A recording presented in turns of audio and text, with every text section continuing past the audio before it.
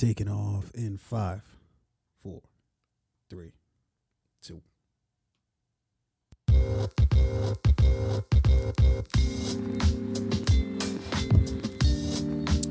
Yo, yo, yo, yo, yo. It's your boy T.O., as you know. It's your boy O-Rain, real name, no games, no gimmicks. And we are the Motherfucking Fade Podcast, the one-stop shop for everything TV, media, and film related, along with any other goddamn thing we want to talk about. Yo, The Weeknd got an album dropping tonight. I just saw it on Instagram. Oh, does he? Yeah. Another, what was his last album? Was it Starboy? That wasn't his last album, was it? No, it was the album with the red cover. It wasn't Starboy. That was Starboy. No, I don't think so. Yeah. He had something more recent than that. You know what? I'm gonna put it up right now. I have to know the answer to this. I'm almost positive that Starboy was The Weeknd's last album. It was Dear Melancholy.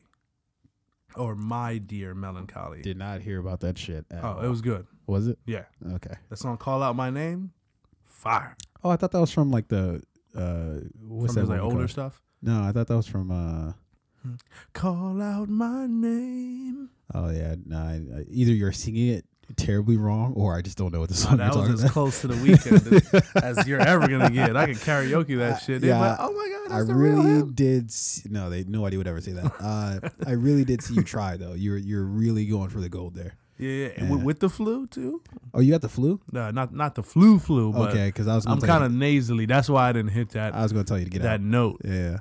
But yeah, I want no part of the But flu. you know what? He's been from everything I've been seeing on Instagram, he's been like very happy lately. I don't want happy weekend. I don't want to listen to that shit. I want to listen to that dark shit. That like dark R&B love music. Bitch, I will kill you. I will set you on fire if you leave me. I don't agree with this at all. I do not. Yeah, look, I'm just gonna deny that just so that if the cops come knocking on my door, I can just be like, guys, I don't know what you're talking about. I've never agreed to anything like this. See, I tell all the chicks I date, like, you know what? I listen to a lot of Weeknd, and I'm just okay. So is it emotional as he is? Is the same response for women? I listen to very dangerous. I listen to a lot of SZA. It's like the same. It's like, wait a minute. I don't know what that means. You have to think twice. No, it's like SZA's. Are we right for each other? Yeah. Probably. they did drop a banger. Yeah. Oh, they was had that? some? Was that? No, Weeknd? that was SZA. No, it was because that was the Black Panther. It was soundtrack, Kendrick Lamar. And Yeah. Well, he did a song with both of them, and then Kendrick did one with SZA, right? Yeah. Okay. All the Stars or some shit like that. Yeah. Yo, I didn't really like that song until I actually watched the movie, and then you see it at the end in the ad credits. Mm-hmm. Where they're playing it, you're like, oh, I get this song now. Like I did not care for the song. Yo, that's another. I didn't love it, but was The Weeknd and Kendrick Lamar song in the Black Panther? That shit was dope. Kendrick's verse in that song might be one of the hardest verses ever. I feel like we say that a lot. He was like, I fight you, I fight. He said, I fight you, I fight the world, I fight myself. I was like, that's dope. Yeah. Here's the thing about Kendrick. It's like, I'm kidding. I can't say it. Yeah, I was about to say, what are you gonna say? And like, you know what? I don't like. Sometimes I struggle with whether or not like I like Kendrick. Like, you know, the music is good, right? You know, it's like quality shit. You know, there's bars there. Yeah. Same thing with J. Cole. Like, it doesn't get you like moving and grooving. You know, I'm not like gonna be on the treadmill listening to that just because it's not going to give me as hype as, you know, I would if I'm listening to like Moneybag or, you know, Migos or something like that, right? Yeah. But if I want to actually listen to the music, those are the guys I'm going to. Yeah, if you want substance, like that's different from like, it just depends on your mood, honestly. Like it for me, it depends on like the vibe I'm feeling at any given point in time. Like, yeah, I'm going to listen to Kendrick when I'm like, I kind of just want to be out of my head for a second and I need to like listen to something to like take me somewhere else. Yeah. But if you're just not listening thinking to your own shit, thoughts, you're like, you can just hear someone else. Yeah. Like, but if I'm just like going to work in the morning, like sure. What do you listen to in the morning? First thing in the morning? Shit. Am I being honest here? Yeah. Nothing. I don't really listen to anything. No podcast, NPR. Oh, I do listen to podcasts. I do listen to NPR in the mornings. Okay, so but you, what I meant you prefer is like talk not music. Yeah. You prefer like talk radio or Yeah, podcast? something to warm me up for the day, something to get me thinking. You know, like you can't start your day off with like fuck the police. Fuck the police. Oddly enough, as Like, as okay, Kanye would NWA. say, that's a pretty bad way to start the conversation. Yeah. You know, if you start off your day with, man, hey, I fucked the bitch last night. Shit was right, you know. Yeah, Damn, I was that was terrible. yo, I was killing it. Bro. Yeah. That was all the dome too. Yeah. that was straight off the. It depends on where. You could start your day with that if you work retail. If it's you know, if you work at Only H&M or something like only that. at JCPenney. You can't play that anywhere else. Yeah. But you can't have had listened to that and you're on your way to like the daycare facility you work at or the old person's home or you know. Yeah. Like, could you imagine getting out of their car and the parents just looking at you like, nah. Oh yeah, or like if you were like in your you know that minute or two you might sit in your car and listen to music. Yeah. If you were bumping some like straight trap shit and then you get out, then you're the lead instructor for class that day. You get out and it's like fuck bitches, get bags of money, throw diamonds in the air. Cash, shake that ass. Like, and then you get out the car and you're like, all right, kids, here we go. Are we ready for an exciting day? Parents are like, can I get my deposit back? Like, nigga. what would you do? Like, honestly, what would you do in that situation? I know you got a daughter. Like, I'd be like, yo, come on, man. Like, what the fuck you doing? I heard you listening to that new Offset album that just dropped because I was listening too, but not this morning. Come on, man. Oh shit. Yeah, like when we think of the qualities you want in like teachers or like, you know, anybody who like, or like maybe even if it's like you're fucking like your dentist or some shit. You don't want your dentist walking in talking about, yo, smack the bitch, read a bitch. Yeah. You know what I mean? Like, should you be listening to Beethoven or fucking classical music? Something to help your hands. Yeah. Like, I don't think Migos is helping your hands. What? Oh, fuck. All right. What were you about to say? I was gonna first thing in the morning. Let me answer the question for myself. Oh, I'm sorry. Yeah, You know I forgot to ask you. So first thing in the morning, I usually like to listen to like Ebro in the morning, Okay. or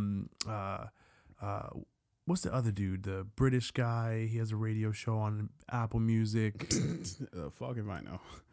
The British guy. Zane Lowe. Oh, okay. Yeah, sure. Like one of those radio shows. And I particularly like when they have an international artist on.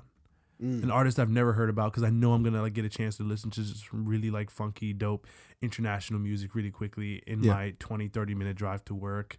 I don't know, it just kind of opens up your ears a little bit, right? Yeah. And if I'm not listening to that, I'll try and listen to like a podcast. But sometimes if I know like, all right, I've got a morning ahead of me, I will go to like a dope album. Like this morning on the way into work, I listened to like Meek Mill's Champions. Okay.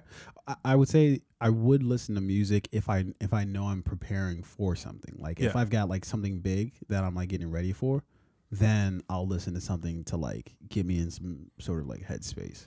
But if you're like on your way to court, if you're trying to beat that case, you gotta listen to some Mace. Yo, I'm killing it right now. And that wasn't good. Mace never had to beat a case. Mace, what? Yeah, did he have to beat a case? Of course, I don't know. I have no idea. I have no evidence to back that charge. up. Well, does pretending to be a pastor count as an illegal act? Can you No, he was ordained. Was he? Yeah. What did he do? Did you just go to like the website and just print that shit out? I think you can do it online. that religious money, they're like, yo, you want to get this money? Could you imagine a fucking sermon by Mace? It'd probably be real smooth. No, it wouldn't be smooth. Because he was always It'd the be smooth so rapper. annoying because it's like, yo, just hurry up. Like, I got my car, I'm double parked outside. Can you speed this along? Smooth. He'd be like, I've been around, I've been around the world in Jesus' name. You see how smooth that transition would be? That was not smooth. He would have That you was just moving in your seat annoying. like horse and carriage. Brought me Jesus. Yeah. Mace talks to everybody like he's trying to seduce them. That he was the first smooth rapper. But it's not smooth. It's just you're talking very slowly. Nah. Do you Mace consider that always smooth? had the smooth flow. I don't know. Look, I was listening to Cam the other day, and again, this Little was Kim? Yeah, no, I said specify. Cam. Kim yeah. Jean. I thought you said Kim. I was No, I said Cam. So I was driving to go play a football game, and this was early in the morning, so I was listening to music, and Cam came on. It was Get 'Em Girls, and I was just thinking to myself, how did this dude support himself as a rap artist? Yo, that shit back in high school. That shit was now. It was fire, and I still was like, it's but clearly he ain't in my rapping about playlist. shit. Yo, what is this dude? I'm rolling talking? dice. I'm getting nice. I got the ice. Get 'em, girl. Like, I'm what? flipping bricks. I'm counting sticks. I'm hitting licks. Get 'em, girl. Like, nigga, what? Yo, he's like, holy poly, do the okie dokie. I'm like, yo, Turn Cam. around, hokey pokey. Like, yo, what are you talking about, my guy? But that shit was fire in high school, though. Yo, it's the world's biggest mystery how we ever accepted this as an acceptable. If one thing is true, and I don't know if Dipset said that. I'm pretty sure it was like Joel Santana who said this. Like, if you want to listen to the Dipset, you ain't get your dick wet. That's probably true because yeah, every chick that I banged in high school listened to Purple Haze. fair enough. While those 5 minutes lasted. Luckily, the song was perfectly timed. I think it was like 4 minutes and 38 seconds. So it was well-timed song. Hey, well, you would know. So I don't understand like what would possess us to consider that an acceptable form of like entertainment. Somebody just literally just they pick one sort of like syllable and then just keep rhyming with it. It's so this focusing on that song on like Cameron's verse, right? You know what it was? It was sometimes, and it was an artist that I was listening to. What's his name? He recently did that song with Cardi B. Not Bruno Mars. It's like turn it around, bust it down, fuck it all. Partisan Fontaine. Yeah. So I listened to his interview on Ebro in the Morning, right? And he was like, you know, sometimes with an artist, it's not even about like what you're saying. It's like your charm, your charisma, and how you say it. He was like, you can give the same verse to 3 different artists, and one of them is just going to deliver it better than the other. And if Cameron has anything, it's delivery. No, that's 100% true. And I think the person that Partisan actually that he works with a lot is Cardi, and I think that people like rag on her. Oh my God, she doesn't write her own shit. I'm like, yo, her delivery is killer. Like, she's got a killer delivery. Like, you know what I mean? That shit gets everybody moving. Like, oh shit, like, you know. Yeah, like Cardi's playing in the clubs and the fucking guys are today? banging it just as much as the I girls. was at work today. A fucking one of the person who you'd look at and be like, nah, you wouldn't be fucking singing Cardi. Up there singing Cardi B. We're about to start the fucking interviews. Yeah, bro, I'd be banging Cardi in a whip too. yeah. Okay, so what if somebody like the person, whoever is like the daycare person, is hopping out the car playing Cardi? What do you do? You can't listen to Cardi while you're taking care of my kids. Can't be talking about when you get off work, you can listen to Cardi, but I don't want my daughter talking coming about them home red talking bottoms. about backing it up. Like, the fuck is my daughter learning at this daycare? All Smoke all of y'all. Yeah, let's get this shit popping. Okay, a lot of happenings in the TV and film world, but of course, as we always do, we're going to take a little left turn. We're going to talk about something clearly that we need to talk about. Okay, you know what we need to talk about? Are we going to talk about Robert Kraft? Oh, them Kraft singles. Is that where you're going? Kraft singles, of course, is where I'm going. I got a lot to say about this. So yeah. What the fuck was he thinking? Okay. Why are you are a billionaire, Robert Kraft. You got big B's, okay? you don't go it's to like a strip mall kind of. the strip mall rub and tug spot. You don't go. He could build a fucking outhouse.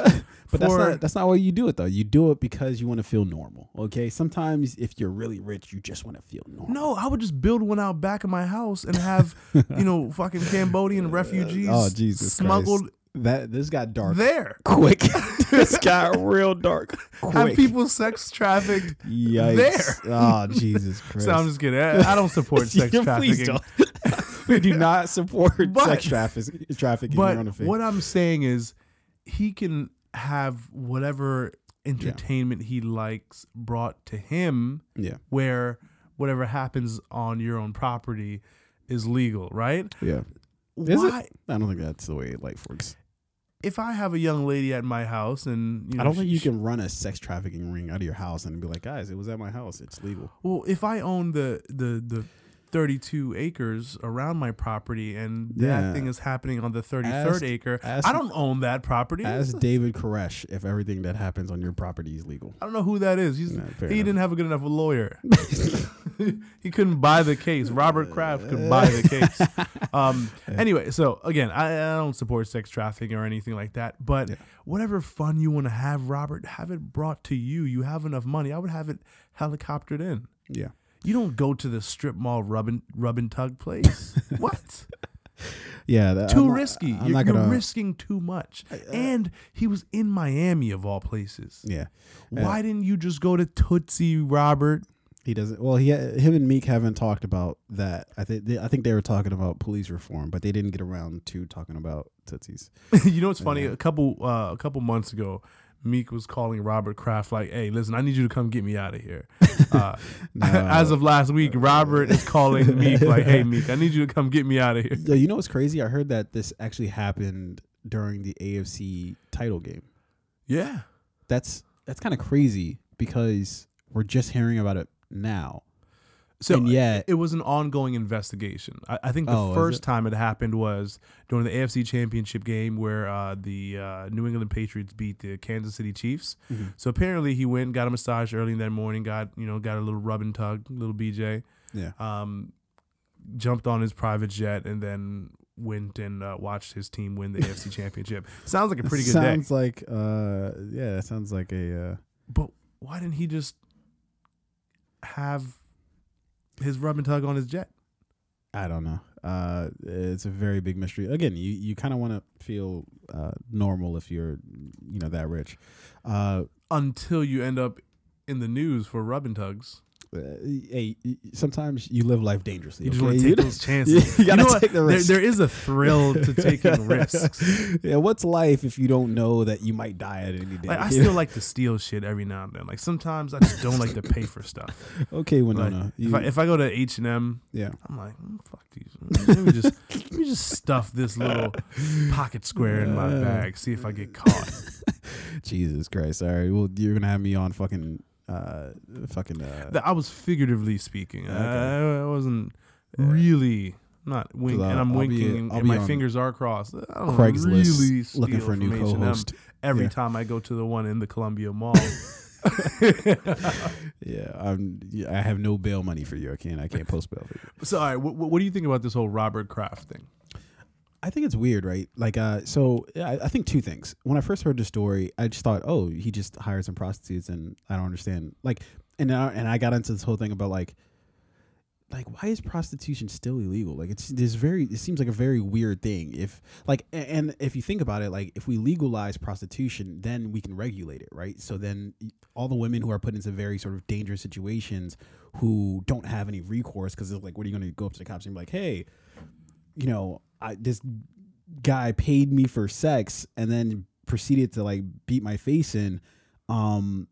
You can't go to the cops with that because it's like you're doing an illegal act in the first place. So you're going to be obviously hesitant, if not, unwanting to go to the police. But then I realized, there's a whole like sex trafficking thing angle to it that I didn't really understand, that I honestly still don't, even to this point, I still don't fully comprehend. And in that case, yeah, fuck him. Like, he do time, do whatever the fuck. Like, obviously being a billionaire, right? He's a billionaire, right? I'm assuming. Yeah. Okay. Yeah, I know. Kraft, because it's cheese, right? That's what they sell. What do they sell? Kraft, yeah, cheese. It's but like I cheese. think that's a different Kraft, isn't he? I thought it was the same. No, I don't think that's like these guys are the Kraft cheese family. Oh, that's what I was saying. Kraft singles. Yeah, I yeah. didn't realize that was a very. I think wasted his joke. last name is just Kraft, and he just makes so money what does in he other do? places. To be honest, I have no fucking idea. Cheese. But I'm pretty sure He's in there's the no cheese Kraft game. cheese connection. Okay. I think that is CRAFT, the cheese no, that's company. Definitely KRAFT. Really? 100%.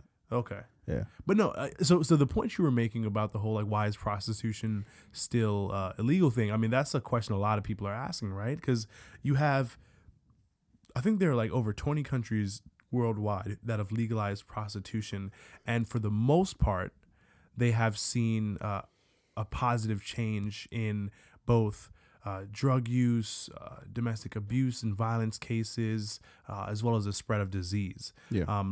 One country I know about, Austria. Prostitution in Austria is completely legal. Mm-hmm.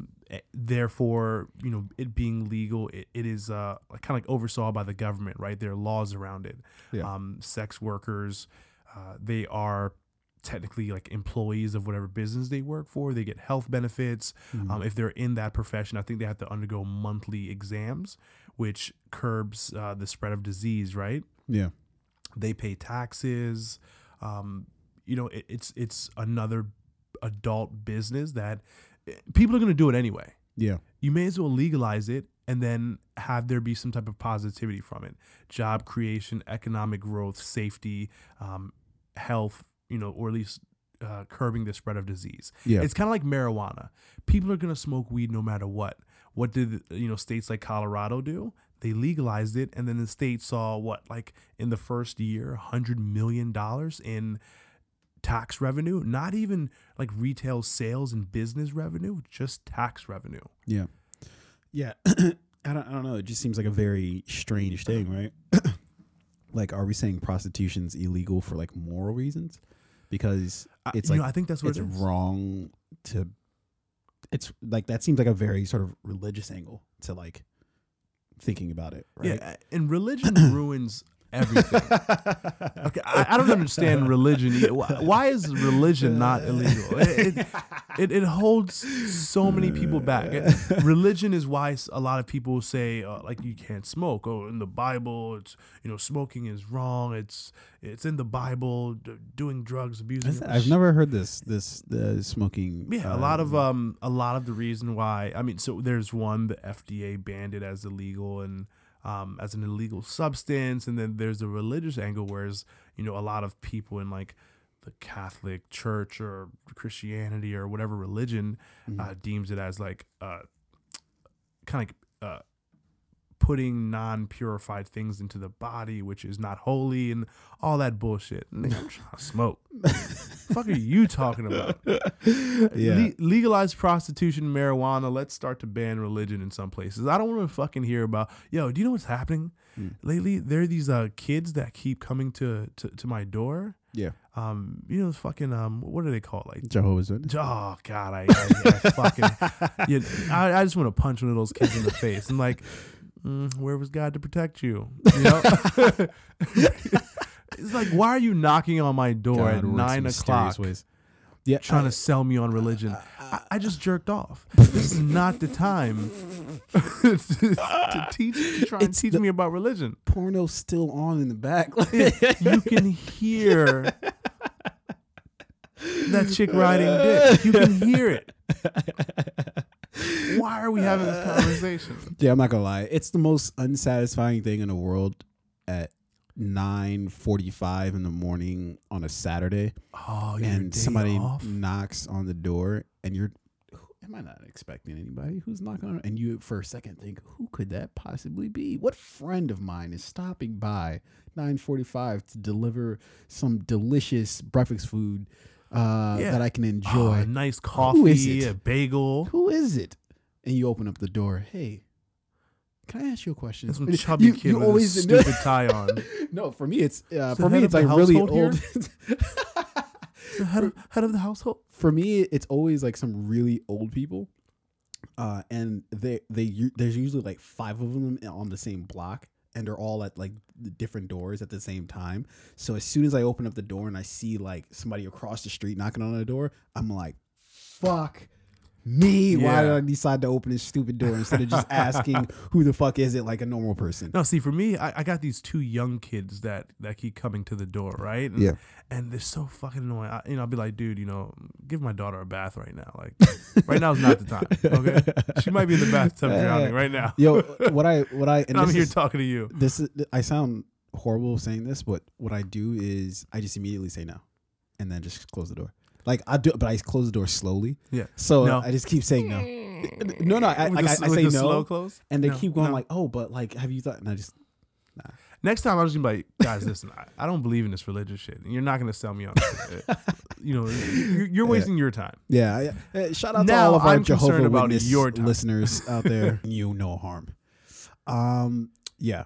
So back to this whole Robert Kraft thing. Yeah, I think my thoughts on it are just, I mean, if they're running some sort of illegal, and I think that obviously he wasn't the only person that they picked up. I think they said they had like 25 people or something like that they Yeah, I think there were 25 men. But you know what's interesting? Yeah.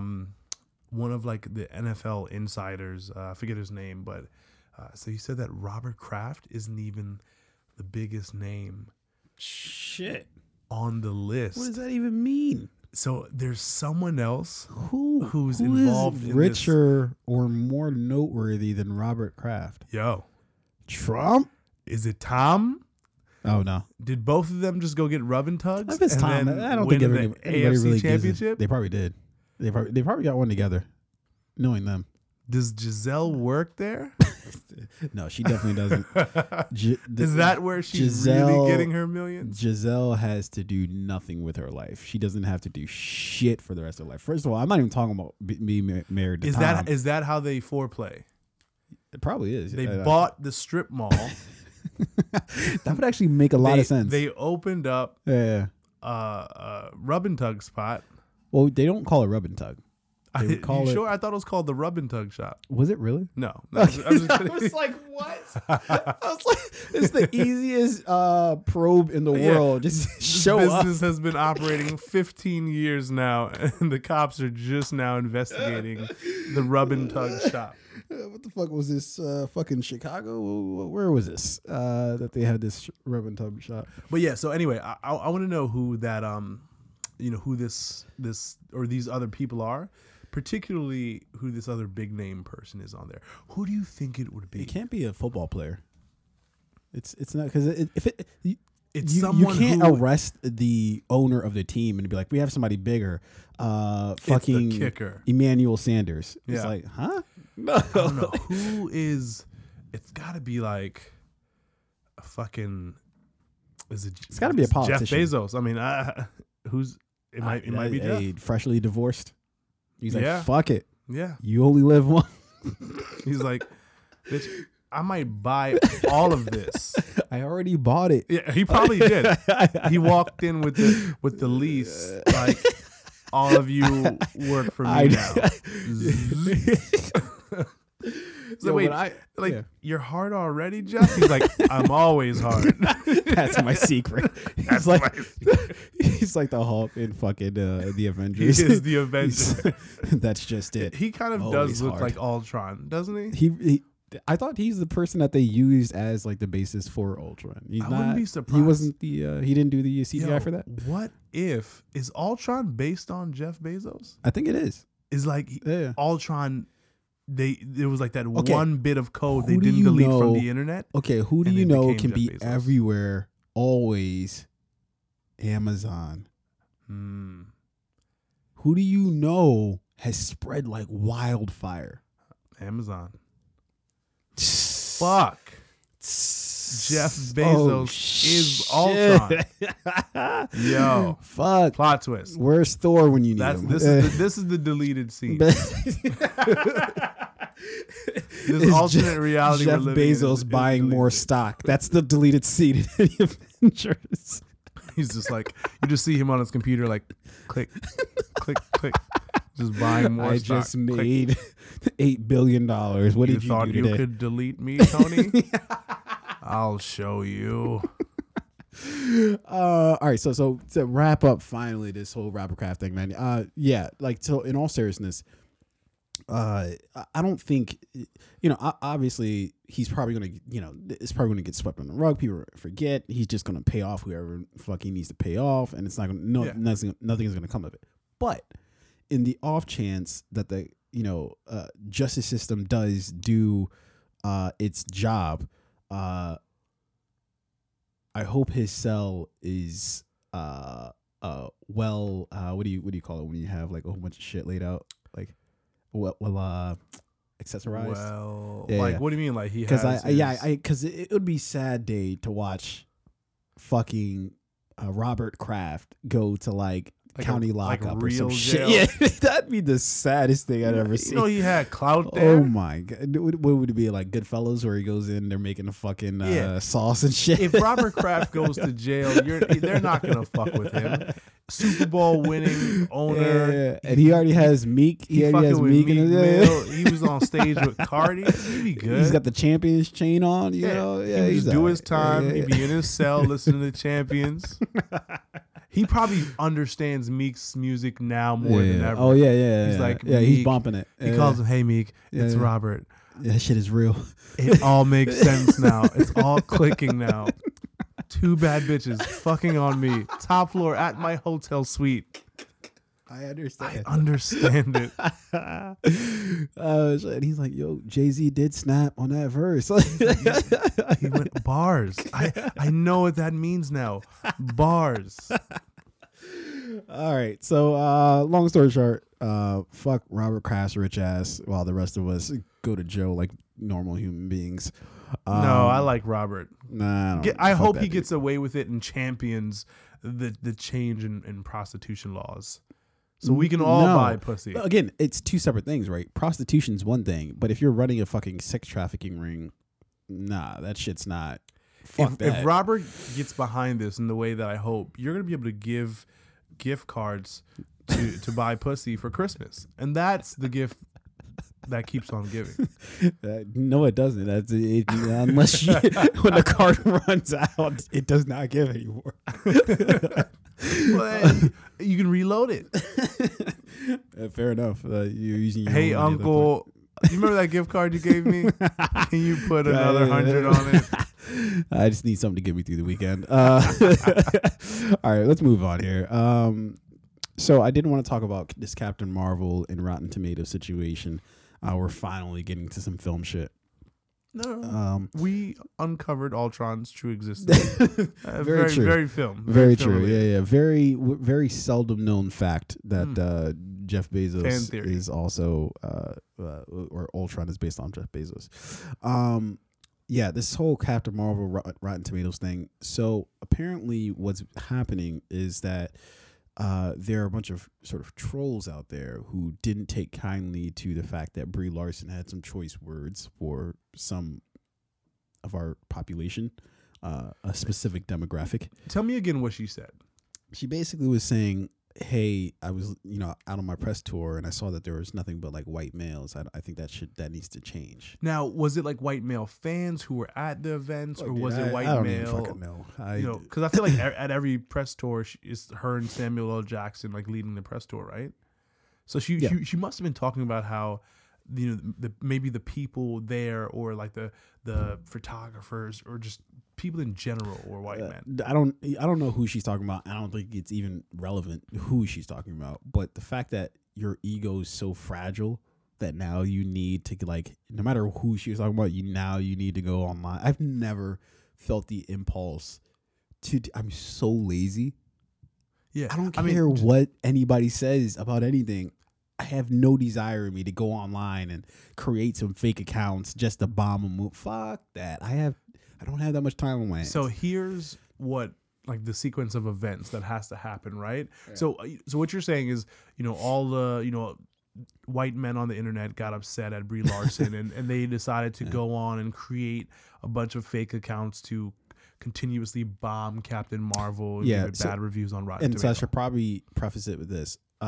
at least to my knowledge, how it works is that Rotten Tomatoes has two distinct sort of scores, right? They have the critic score, and then they have the fan, or like I guess it would be fan, or what would you call that? Like just fan score, fan rating. Yeah. And so they both have their sort of own tomato meter.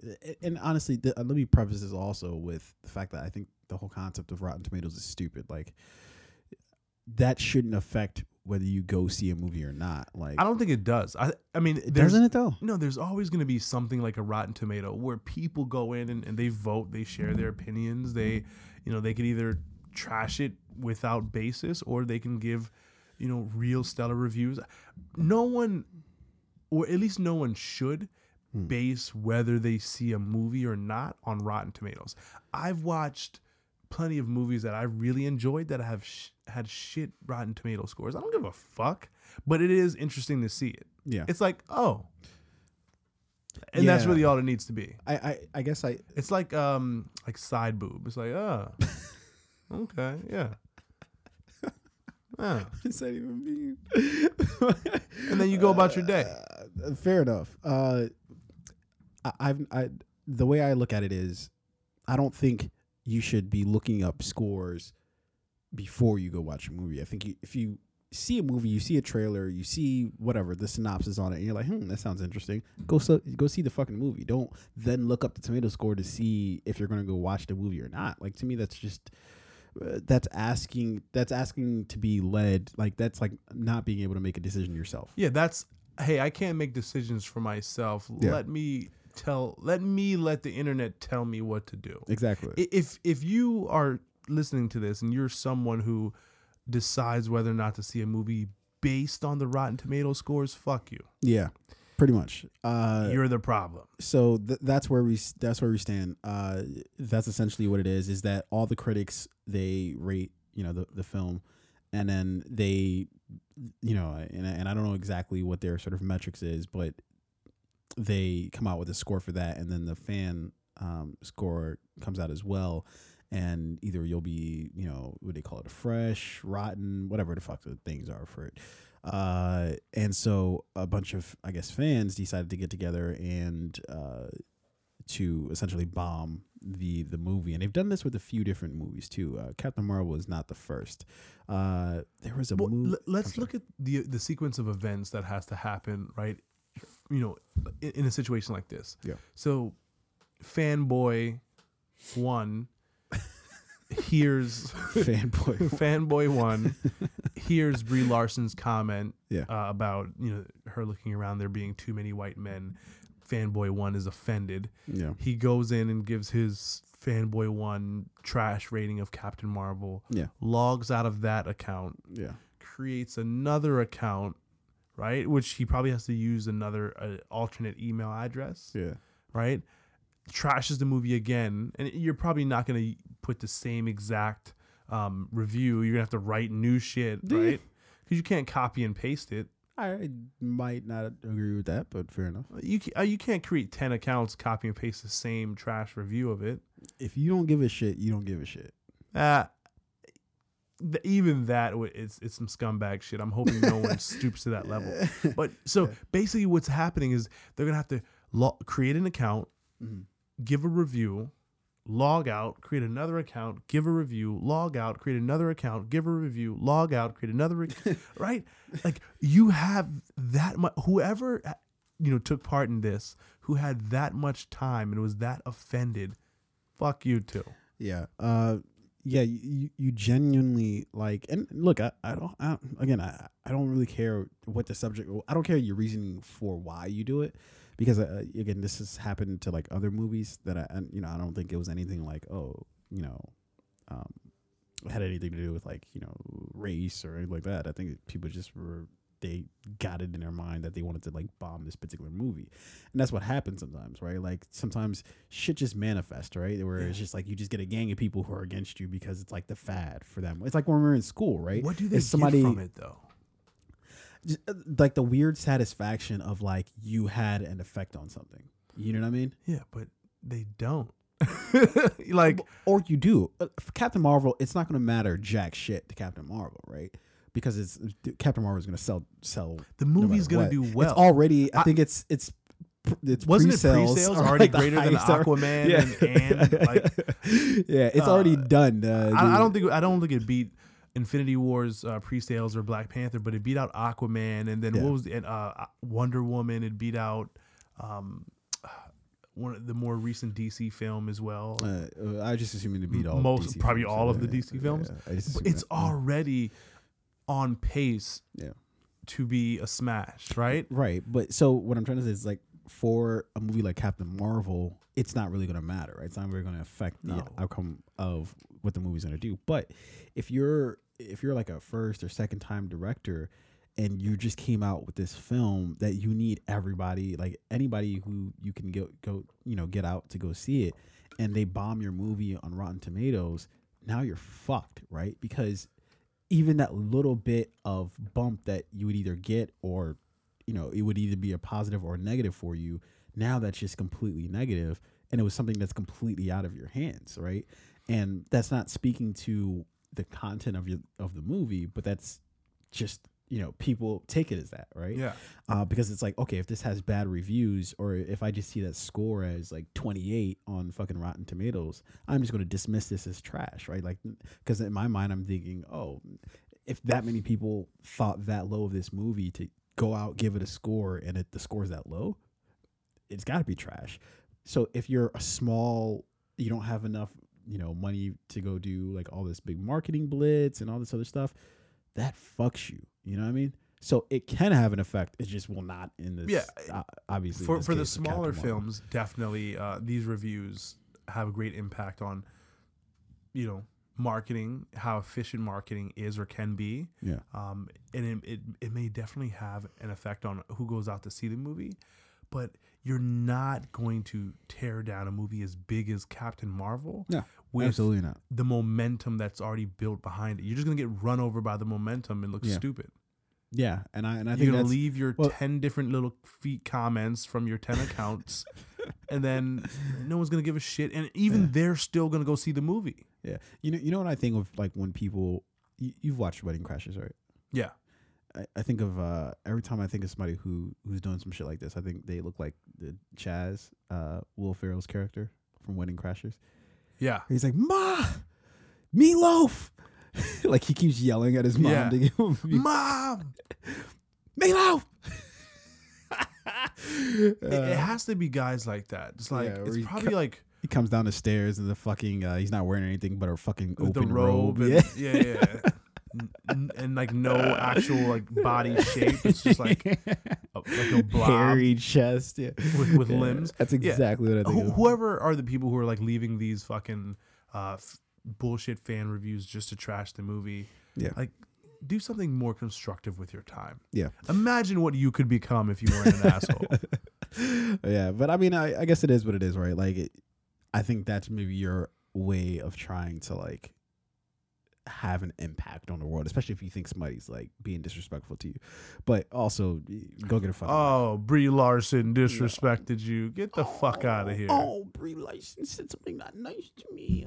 Get the fuck out of here. Shut up. Yeah, like there's other shit happening in the world right now, dude. Like, and that is what compels you to act. Yeah, that's very sad. Of all things, that. Yeah. All right. So I wasn't an activist until Brie Larson. She got me in the game me on that movie promo tour in Memphis. I know somebody spit in my face, but that Brie Larson comment—that's where I draw the line. All right. I know you had something coming up about SoundCloud. Oh yeah. No. So I just thought this was really dope. While we do love to talk film and TV, we gotta just talk. Music is such a big part of it, right? And one thing I love is, artists being able to put their music on a platform and then have that platform or have that music be able to reach mass audience without too much control, right? Yeah. So, a filmmaker being able to put his or her film out there and have it be put in front of as many eyeballs as possible without being limited to that one platform, right? Mm-hmm. So SoundCloud has for a long time been a place for new artists to just be able to go and place their music and hope that people find it, listen to it, and share it, right? But for the most part, it's been limited to just SoundCloud because of the regulations that affect Spotify and Apple Music, and then the costs associated with getting your music on those platforms. Mm-hmm. Now, SoundCloud has, I guess, opened up its distribution, or maybe Spotify and Apple Music have opened their distribution to work with SoundCloud. So now artists can share their music like from SoundCloud to Spotify and Apple Music. Yeah. So think about how amazing that's going to be for new artists and getting their music out there, but also how much it opens it up for, for film, right? Sometimes when you're watching a movie, you may hear a song from a new artist that you've never heard of before that was discovered on Apple Music, discovered on Spotify, discovered on SoundCloud. I just think this is good for everybody, right? It's good for it's good for the artists. It's good for people who are always searching for new music. It's good for film now that there's just going to be this abundance of music available and being shared around all of these platforms. And if you're someone who's doing a score for a large movie and you want to feature some new music from like new artists, or if you're doing a small movie, right, and you want to get the rights to music from where the fuck ever, you want to use music in your film and you want access to like new and fun and different creative things, there's just going to be so much more there. Now that all these platforms are working together versus it being different silos. I don't know. I just thought this was a really good, cool thing, and it should be given a hand clap to. I'm not going to clap because it's just me and you here, but it's a perfect time to clap. Yeah, touche to. Maybe we should have had the claps queued up. God damn it. No, I don't have the claps on this app that I use are trash. Aren't good. Yeah. Anyway, I mean, this is good for everybody. Yeah. So I think I don't know. I don't know if you just read. Did you like read an article about it or? Yeah. So I read something on it not too long ago. Yeah. Because I was gonna say it's been a while since because for sure Apple Music that I know they've had that, like you can send the RSS feed out to Apple Music, but then also Spotify. Spotify was more recently, like I would say less than a year. You're able to send that out, and they're sort of beta testing certain things with Spotify, but yeah, I mean it's pretty dope. I mean literally that's what we do in terms of uploading to SoundCloud, and then that shoots out to everywhere. Reminder: you can listen to the Fave everywhere. You can SoundCloud, Stitcher, Google Play, every Apple fucking Music, where, everywhere. So on the toilet, in the shower, on your in your car. Yeah. Just be careful when you're in getting prison, out. If you're Robert Kraft. Yeah, wouldn't that be some crazy shit if Robert Kraft discovered the Fate podcast? Oh, that would be awesome. Doing a 9. What would he do? What's his sentence look like? Let's just say a bid. He would get like a 2-year prison sentence with like 2 years of probation with fucking 13 months. What is it called? Time served or whatever. What was that? Where they just say like you served the time. Yeah. Well, yeah, I would assume. Do they suspend the time? Like the time is suspended. It's all served? I know is he's not stepping one fucking foot in jail. No. There's just no chance. No. But that's crazy though. How you could do something mad illegal, like that anybody else would go to jail for, but you'd be like, I got too much money for that. Come on. Yeah, if you've got enough money, you don't even go to the hearing. Your lawyers file motions before that. What's the last really rich person we've seen go to jail? Like really rich, like Robert Kraft type rich. We've never seen that person go to jail.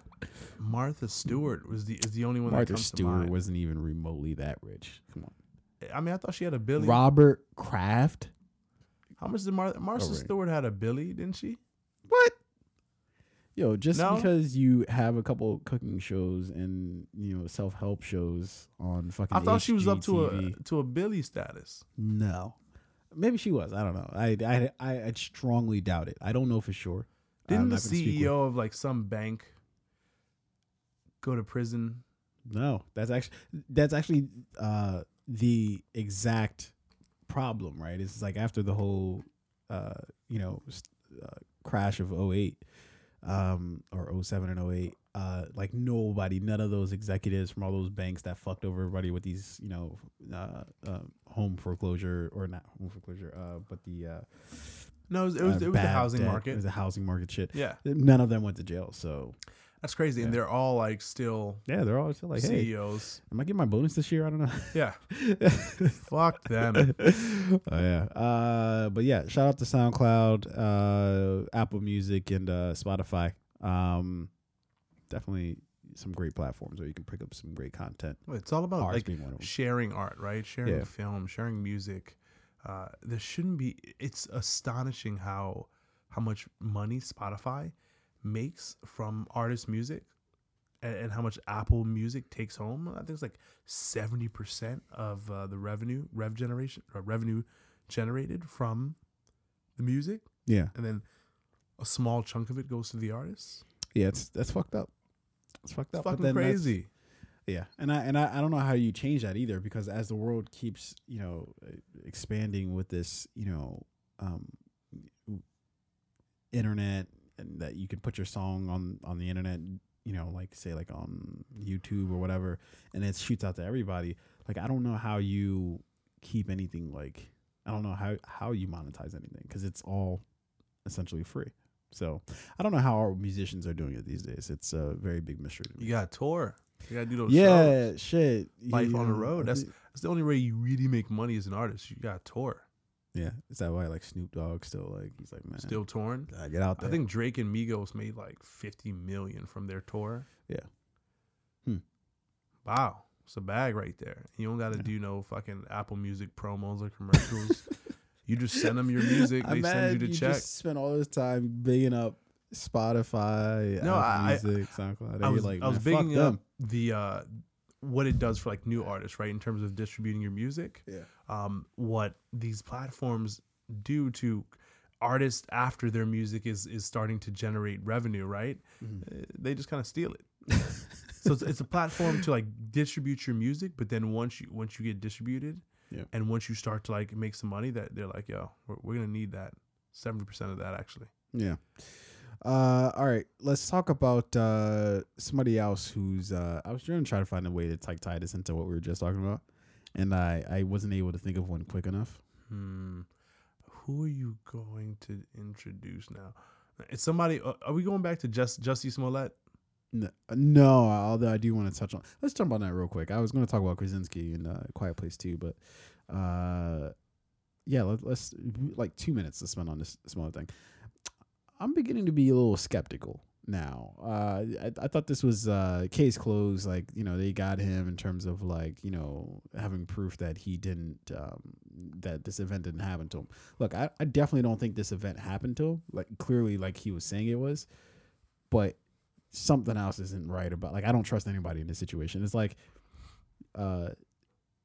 it's like when two people are getting in an argument and they both tell you their side of the story, but they both equally sound convincing, and you're just like, I believe nothing that's happening here. Yeah. It's like, damn, I just don't want to care about this anymore. Where's the exit? I just went out of this conversation. That's how I feel about the Smollett thing. I'm not completely sold that we're being given all the information from So some new information has come to light that is pointing to the fact that Jussie may have been telling the majority of the truth. Definitely this entire time. Majority of the truth, There's too much here for me to think that he's being 100% honest. I mean, I think there've already been certain lies that have come to the light.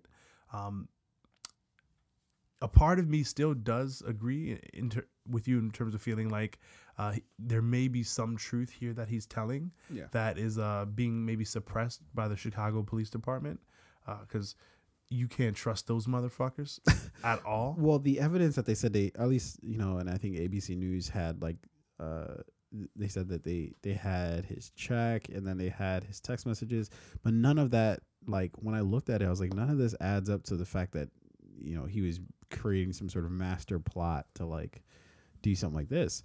If they have other evidence, cool. Like, let us. And honestly, I'm saying like let us see it as if we're the people who are gonna like decide his fate. It's like no, we're just all watching a fucking daytime movie drama. Yeah, just release everything at this point. Like, just release all the evidence. Let us figure out exactly what the fuck happened, because somebody knows, right? Whether it's like the police department who like they know the truth and they're just trying to figure out how do we tell this truth to make it more favorable to the department so we look good, we look like crime fighters, right? Because Chicago Police PD has a bad rap. Yeah. So I feel like if they know the truth, they want, hey, how do we win the media support on this? How do we at the end of the day end up looking like the hero to rebuild some trust with the community from what's happened, and then we go after R. Kelly more, right? Yeah, that was actually it's interesting watching this whole R. Kelly thing sort of play out, because it's like, like it in order for you guys to do your jobs, like it took there fucking being a TV series about this. Like you guys, they were like, whoa, maybe we should. They all watched. We should look into this. I feel like the whole department was watching Surviving R. Kelly at the police chief's house, like eating popcorn. Like, whoa, this is crazy. Like, should we arrest him? Somebody's got to be able to do something about this. No, yeah, they were all probably like, he should be arrested. And they were like, wait, we're the police.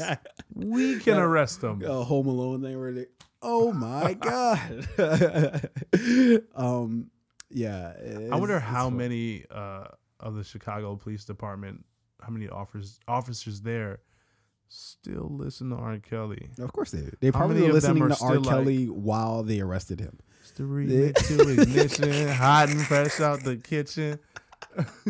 Yo, I'm not gonna lie. That's some dirty ass shit. If they're playing it as they're putting him into the car. Yo, they did some grimy shit like play his music while they were. You're never gonna perform this again. So, talking about I can fly. No, you can't. You're in handcuffs, Robert. We took your passport. You will not be flying anywhere. You won't. And you can't make bail. You probably can't fly either. Yeah, I mean that's an interesting situation. But going back to Jussie again, I think there's just. I'm just tired of this. Did he do it? Did he not do it? Somebody knows. I've only lost interest because it's like all we're really getting is he said, she said at this, or he said, they said at this particular junction. Like, and I have like no time for that, because it's like, if you guys don't have hardcore evidence against him, then this is all just a spectacle for you. Like, this is all just. Oh, like, because even when they were doing the press conferences, I was like, why are they doing a press conference about this? Like, that's a weird, like, what? This isn't even like the actual facts of the case is just basically a false police report. Yeah. Why is that? Why are you doing a press conference about that? Like, I understand that he's an actor, but that's a weird thing to like. We're gonna. Like, I mean, it's definitely a high-profile false police report, right? And then there was, it's a false police report. There was the political tie-in with the whole like MAGA hat wearing, and then there's the social implication where it's like, was this a hate crime, right? Yeah. So I understand why this is getting such media coverage. It is. I do think that there's so much story here, and there might be. Not being told. I'm saying it from the Chicago Police Department. Like, I understand the media making a spectacle out of it, but when you're the Chicago Police Department, this is just a false police report to you. Like, but to them it's an opportunity. For right? What? If you're a police department that's been in such negative light, like the Chicago Police Department, and then you have this high profile, potentially false police report, you want to get as much positive publicity behind it for the department. We made the arrest. We did the research. We discovered it was a false police report through our stellar investigative fucking whatever. we have great investigators here in the Chicago Police Department, and they did their jobs, and this is what we discovered. And the Chicago Police Department is always on the right side of crime, and we're not gonna let this person, because they're a celebrity, skate. We're here for justice, right? Because they need that that positive publicity for the department. I So guess. I think they're probably the ones trying their best to control the story as much as possible. Yeah. To always, every step of the way, to make this a 10-step thing versus a 1 or 2-step thing where it's like arrest, false police report, rearrest, blah blah blah. They wanted to stretch this so each step of the way they're the hero. Yeah, I suppose. I just I'm kind of and it's weird. Usually I make fun of the fact that we think about things for a week and then we're done talking about it. But at this point, I think I don't care anymore. Yeah, this is I've controlled. tapped out. Yeah, and I don't watch the news, but Yeah. every time I walk past the TV and the news on, it's on. this shit's on. Yeah, Fuck. yeah. I don't know what CNN's doing these days. This is all they're ever talking about. So okay, let's talk about this Krasinski Quiet Place 2, and then let's get to the goods. So yeah, what do we think about Krasinski directing A Quiet Place 2? Which, if you haven't seen A Quiet Place, you sorely have missed out. It's a very, very good film. I mean, at the end of the first A Quiet Place, it definitely left room for more story to be told. Yeah. Do I want to see? Will I see it? Yes. Yeah. I'm going to see it in theaters? No, I didn't see A Quiet Place in theaters.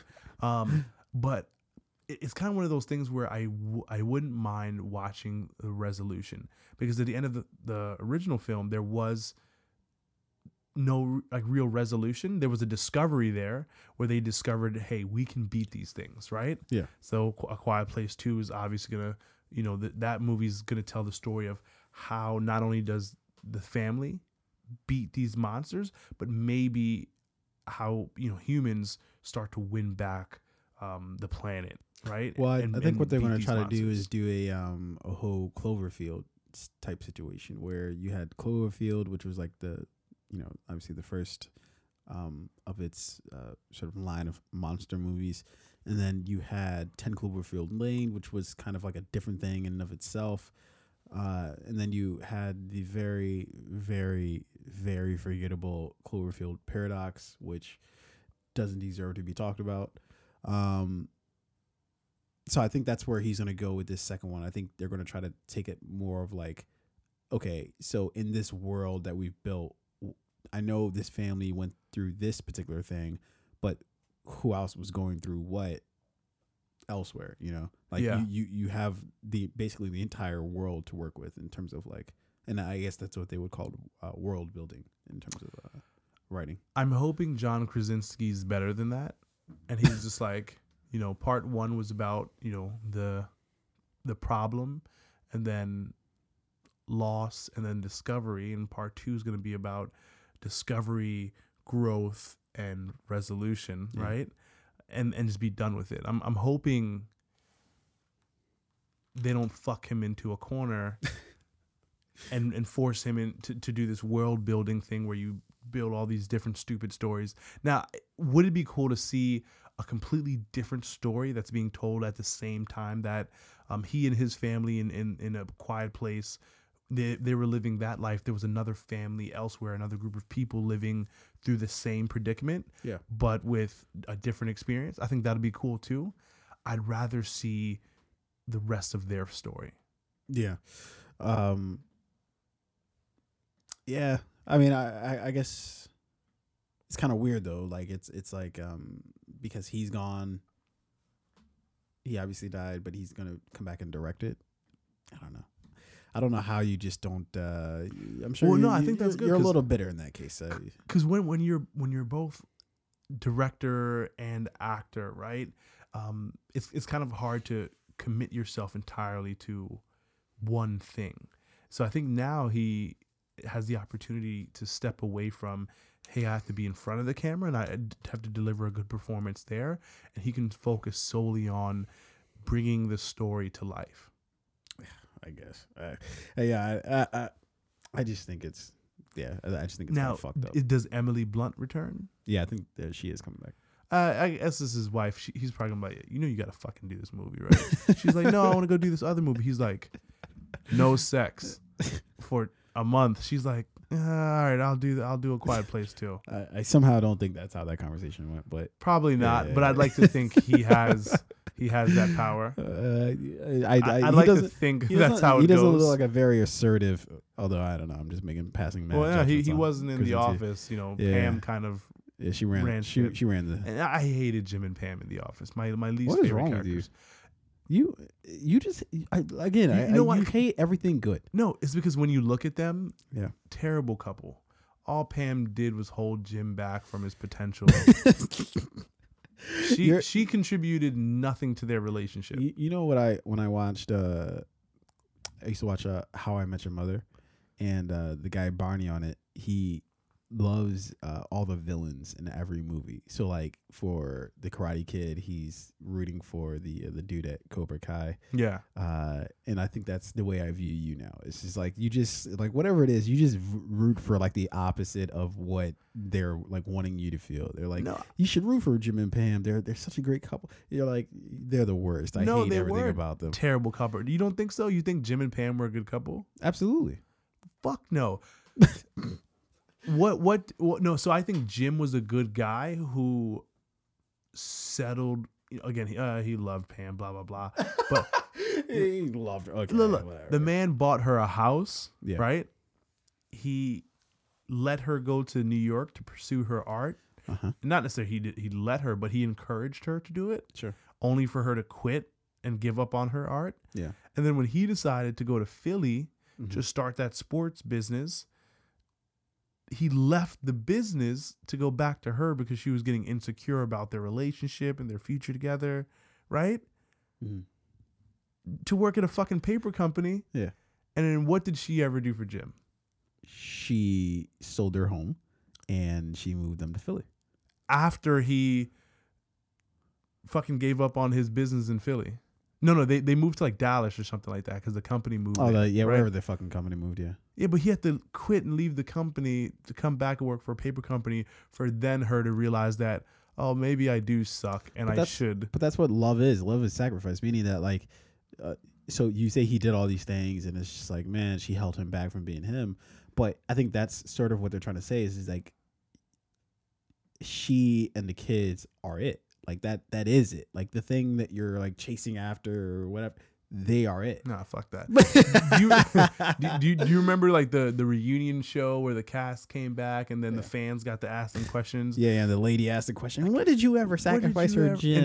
And fucking nothing. And then Jim had to jump in and say, oh, she does little things every day, Yeah. Gives me hand jobs. me and Robert Kraft. At the tug and rub. Yeah. At the rub and tug shop. The strip mall. Anyway. All right. Yeah. I'm happy. I'm happy John Krasinski's doing it. And then like they didn't bring in some other director to direct it. I'd love to see, Emily Blunt and those two fucking kids come back. Whoever they were. I feel so bad for the daughter in that movie, man. Why? Because she got a little brother killed. She fucking did, yeah. Piece of shit, that little girl. Damn, choice of words for it. Jesus Christ, go easy. Right? Fuck. All right. Wait, no, wasn't. I thought he dropped the truck. Yeah, but she gave him the batteries. Stupid. Or she didn't. Well, I guess she didn't. Yeah, no, she definitely gave him the batteries. But then it was the parents' fault too. Like they should have been blamed because they left it there as if the 2-year-old isn't just gonna pick that up anyways. Like, fuck what you guys say. Like, they could have just thrown it. I don't know. That little girl understood the gravity of the situation they lived in. Oh no, 100%. But it's like, why would you leave it up to kids to make wise decisions? They're not kids. Aren't they? You gotta grow up fast. They're fucking. They're real monsters outside, not the monsters you like play around with your kids and like, if you don't go to sleep. Yeah, but they can't even. They're kids. They can't even conceptualize that. They're not. Like, no need to conceptualize it. Look out the window. We didn't see the monster for 2/3 of the movie. The kids didn't see it for 2/3 of their lives. They didn't know what that shit looked like. And you saw how quickly that thing snatched up the kid. Yo, that thing was gone, bro. Yeah. You know, one of my holy shit. One of my favorite scenes in in A Quiet Place was, Yeah. where they'd stumbled upon that old man who had recently Yeah, lost yeah, his yeah, wife. yeah, I think yeah. he just finished burying his wife, Yeah. and then he just let out this like scream Yes, that was like, primeval. yeah, and like you understood exactly why he did what he did. No, I didn't. I didn't understand The any of old that. man? No. Hey, just let the people pass. If you're gonna commit suicide, fine, but do that shit on your own shit. But it's like, you know, you kind of want someone to acknowledge your loss and if your you're gonna pain. die alone, like you should. No, yeah, I completely get that too, right? Yeah. But at the same time, it is still someone human to be experiencing this loss and that loneliness, Yeah. and for you to like, because they made that eye contact, right? And John was like, "Don't you Yeah, fucking do it? this is why you don't make eye contact with people. Don't You you just gotta fucking do it? Don't you scream, right? Because why did he choose that moment? He could have done it any time before then, and he could have waited till after. But I they mean, left. no, but I think in that scene, right? It all happened in that moment. He had just finished burying his wife, John Krasinski and his two little kids, and Emily I Blunt. think it's only one. He only had his son with him at that point. Okay. Yeah. John and the boy Yeah. were just happened to stumble by, and this guy was going through this moment of loss, and it's just like, you know, we're here. I need someone to see, like I need someone to share this loss with, and I'm about to off myself, but you got to see this, dude. It'd have been funny if, like, he looks like he's about to yell, and he's like, "Are your parents home? Who's the head of the household?" What if the Jehovah's Witnesses are the only ones? They're probably the monsters. If you make too much noise, they'll show up. They'll show up and knock on your door. It's fucking Jehovah's Witnesses. They're the monsters in A Quiet Place. Holy shit! Yeah, we're making all Because sorts everybody of connections inside is like, yeah, conspiracy theory Wednesday. Holy shit, we are drawing all sorts of lines. But I tell you, this line we're about to draw, this press play line we about to drop at you real quick. Got another one coming at you live and direct to your face. Oh damn, I did say I was gonna leave that out, didn't I? I never do. Yeah. Hey, no, but I think it's you just like a maintained part of that it, yeah. that level of energy for Yeah, a pretty I good kept amount it of going. time. Yeah. Nice, that was good. Yeah. Okay, ladies and gentlemen, we got another fucking press play for you. And lo and behold, it is the. Oh shit! We didn't even talk about the fucking Oscars. The shit. Yo, I didn't watch it. Of course you didn't watch it. Nobody watched it. They're lying and being like, "Oh, the viewership increased." Did it? No, they fucking did. Lies. I did not know one person that watched the Oscars live. I don't know that. I don't know anybody who watched the Oscars live. I want to watch like the clips, like the best Oscar moments. I'll read it. I'll dedicate 12 minutes to it's that. the one thing I just want to read. I don't even want to watch rather it. read it? No, I'd rather just read it. No, listen, I don't even like reading. Okay, much less to read the Oscars. Fuck that. Give me the 8 to 12 minute clip of the best moments. Yeah. Okay. So let's talk about this. Obviously, Green Book took home Best Picture. Let's tonight's press play, of course, is on Green Book. Big surprise, though. Very big surprise. Very big surprise. Let's talk about how we feel about that after we actually review the film. So without delay, let's just jump right into the goods here. Directed by Peter Farley, a working class Italian American bouncer becomes the driver of an African American classical pianist on a tour of venues through the 1960s American South. That is essentially the premise for the film Green Book. So let's just jump right into the plot. And this was written by Nick Valilonga. Okay.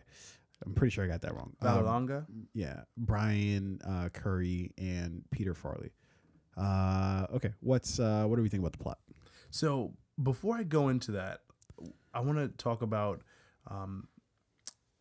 Killer Mike. You know the rapper Killer Mike. Yeah. He has a Netflix series. Is it called Trigger Warning? Trigger Warning. Yeah. So the first episode, he goes through. First episode is called Living Black, right? Mm-hmm. Where he spends 3 days using and consuming only products that come from the black community, right? Mm-hmm. Which is very difficult, very, very difficult. So that means you're buying black own products or products from companies that are black owned, that are manufactured and produced by black people in today's economy, in today's consumer economy. Very difficult, because even if you're buying something that's black owned or Asian owned or white owned or Mexican owned, the product may still be produced by someone or a facility in another country, or you maybe don't even know where it's produced. You just know where you bought it, right?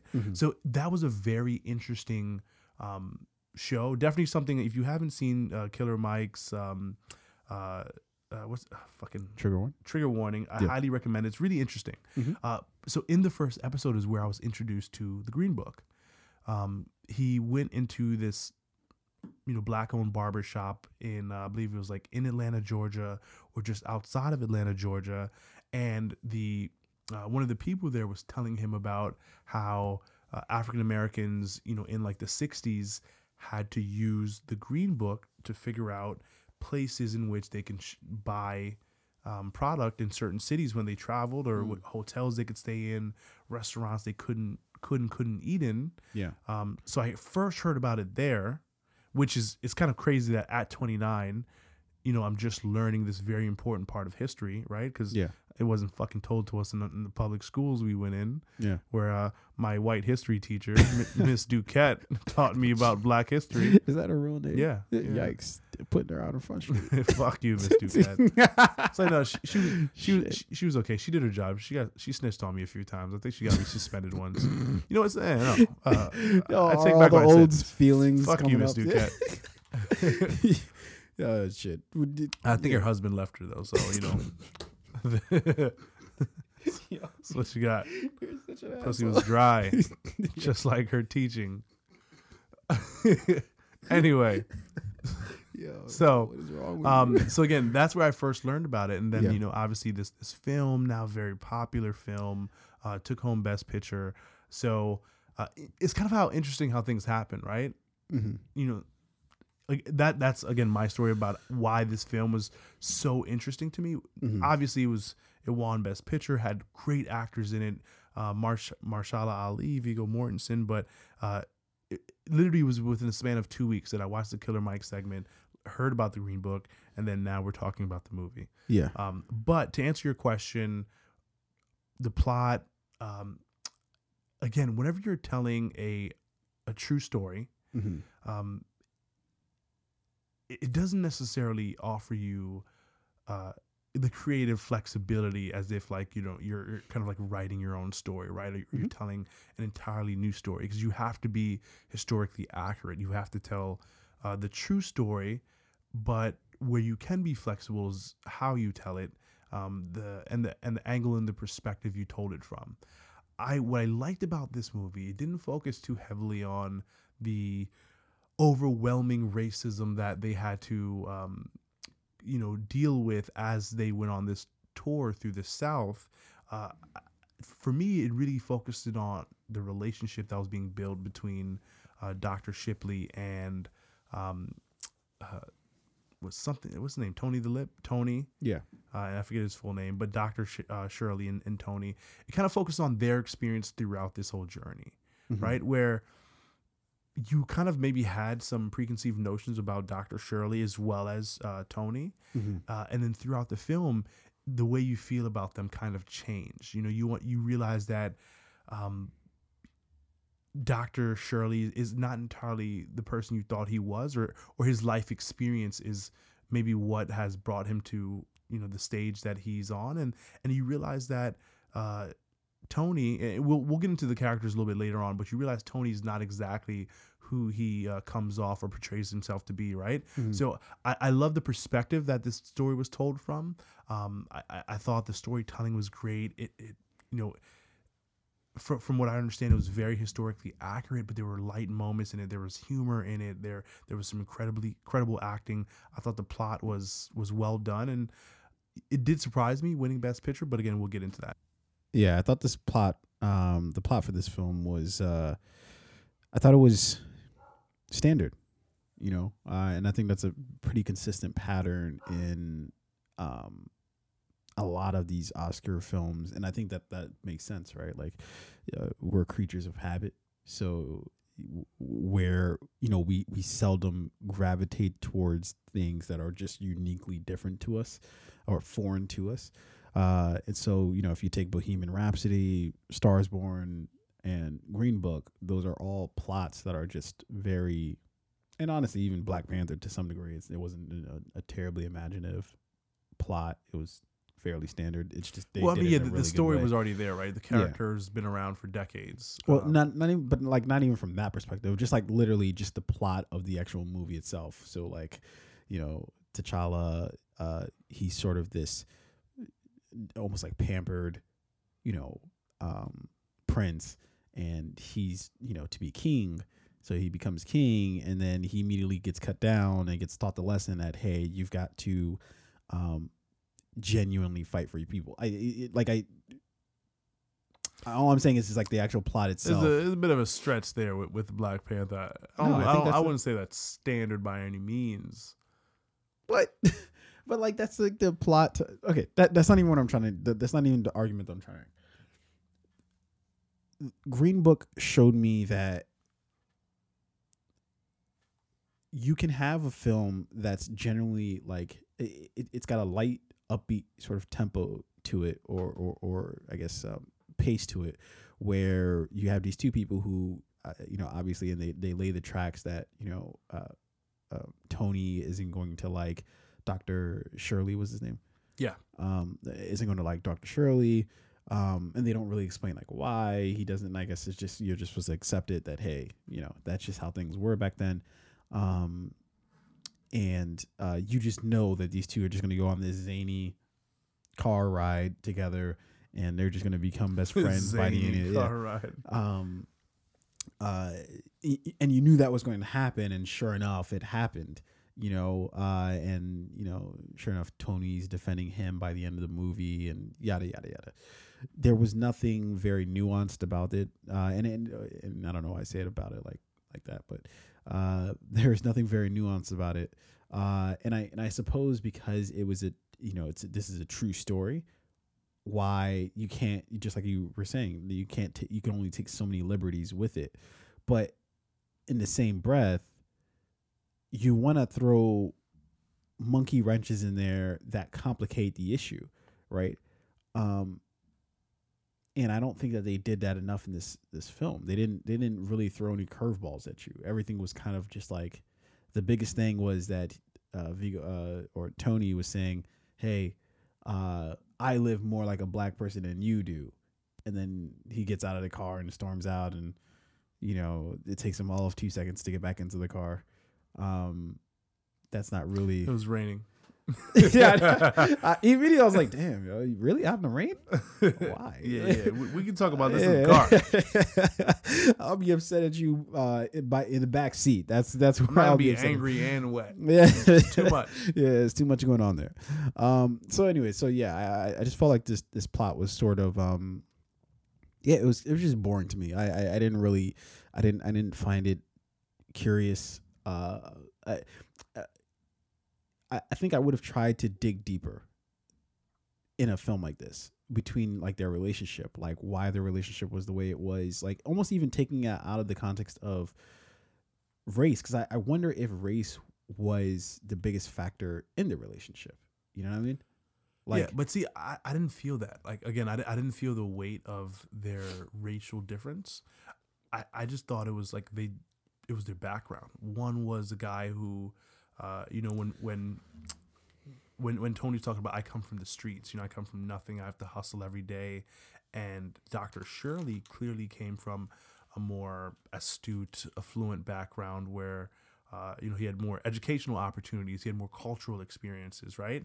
And that was their biggest divider. And then it was the color of their skin, right? No, but every situation that they dealt with in the film had to do with race. Almost every other scene that they had to that you would say that there was some sort of conflict or whatever, it all had to do with race. And I understand that it's about, the reason why the film's even called Green Book, just like you explained, what the Green Book was. Yeah, but I think that's it. So all the situations they dealt with outside of their relationship were about race, not being able to go to certain restaurants, being harassed by the police, the way they were treated at certain shows, right? Yeah. But their relationship was really less about their racial divide and more so about their life experiences, which have created two different men. And then throughout the movie, you see their divide, that gap between them getting smaller and smaller as they continue to share experiences with each other over the course of this 8-week tour. And then, I mean, obviously they have that conversation where they do talk about race, but again, that isn't the overwhelming like shadow of their relationship. It's just the things going on around them are very racially influenced, charged. I'm trying to find the right word. You did. Yeah. But so my follow up to that is that the climax of the film is when Tony again says to Dr. Shirley, "Hey, I grew up more like a black person than you did. You know nothing about where I come from, yada yada." I think that's the climax of the movie because that's essentially the height of at least what they're trying to portray their relationship as. Is this black person who's really affluent getting along with this white person who is not that, and how they live on very opposite sides of the tracks, but they still have a fundamental misunderstanding of each other because of their race, right? Like, so Tony still makes a lot of assumptions about Dr. Shirley. Dr. Shirley still makes a lot of assumptions about Tony. And that is a basis for their relationship, until, like, of course, the end when love triumphs overall, where they, finally, Tony invites Dr. Shirley over his house. Dr. Shirley, rejects, and then he shows up. Then he meets everybody, and everybody's like, while they were kind of just talking trash about him 10 seconds ago, now they're like, pass the meatballs, and it's just like, okay, So yeah, I think my only point with this is they never really do a deep dive into them in terms of like, so when you say like, they explored their friendship more so than they talked about race. I'm trying to remember back where that was actually true. I guess you could talk about like, okay, he was helping Tony write the letters. But to me, that's still sort of talking about race, and I'm looking at this through a social lens because, okay, that's just basically a reversal. That how ironic, or not ironic, but like having now the black here guy we have an educated black man teaching the white guy how to like, and so so even though that's like a sweet thing to like show their connection and like them connecting as friends, I still see it through that racial lens because it's a very obvious what they're doing. I think I'm looking at things like I remember like the ride in the car where they're listening to music, like who was Sammy Davis Jr. and Aretha Franklin and Sam Cooke and these incredible black artists, right? Mm-hmm. Who for me, Tony's character was genuinely just a fan of that music, and he's like, this music is incredible. Like, how do you not know this music? These are like your people, right? But that's still about race, though. It's still about race, but I feel like that was like this secondary where he was more so like, you're a musician. These are, but there's a artists. Reason why he didn't turn on fucking whoever would have been at that time. Like, he didn't turn on Elvis and was like, you don't know Elvis, like there's a reason why he had on Sammy Davis, Aretha, and all that. And you know what? I think that reason for the character Tony is that it wasn't about color for him. He just loved that music.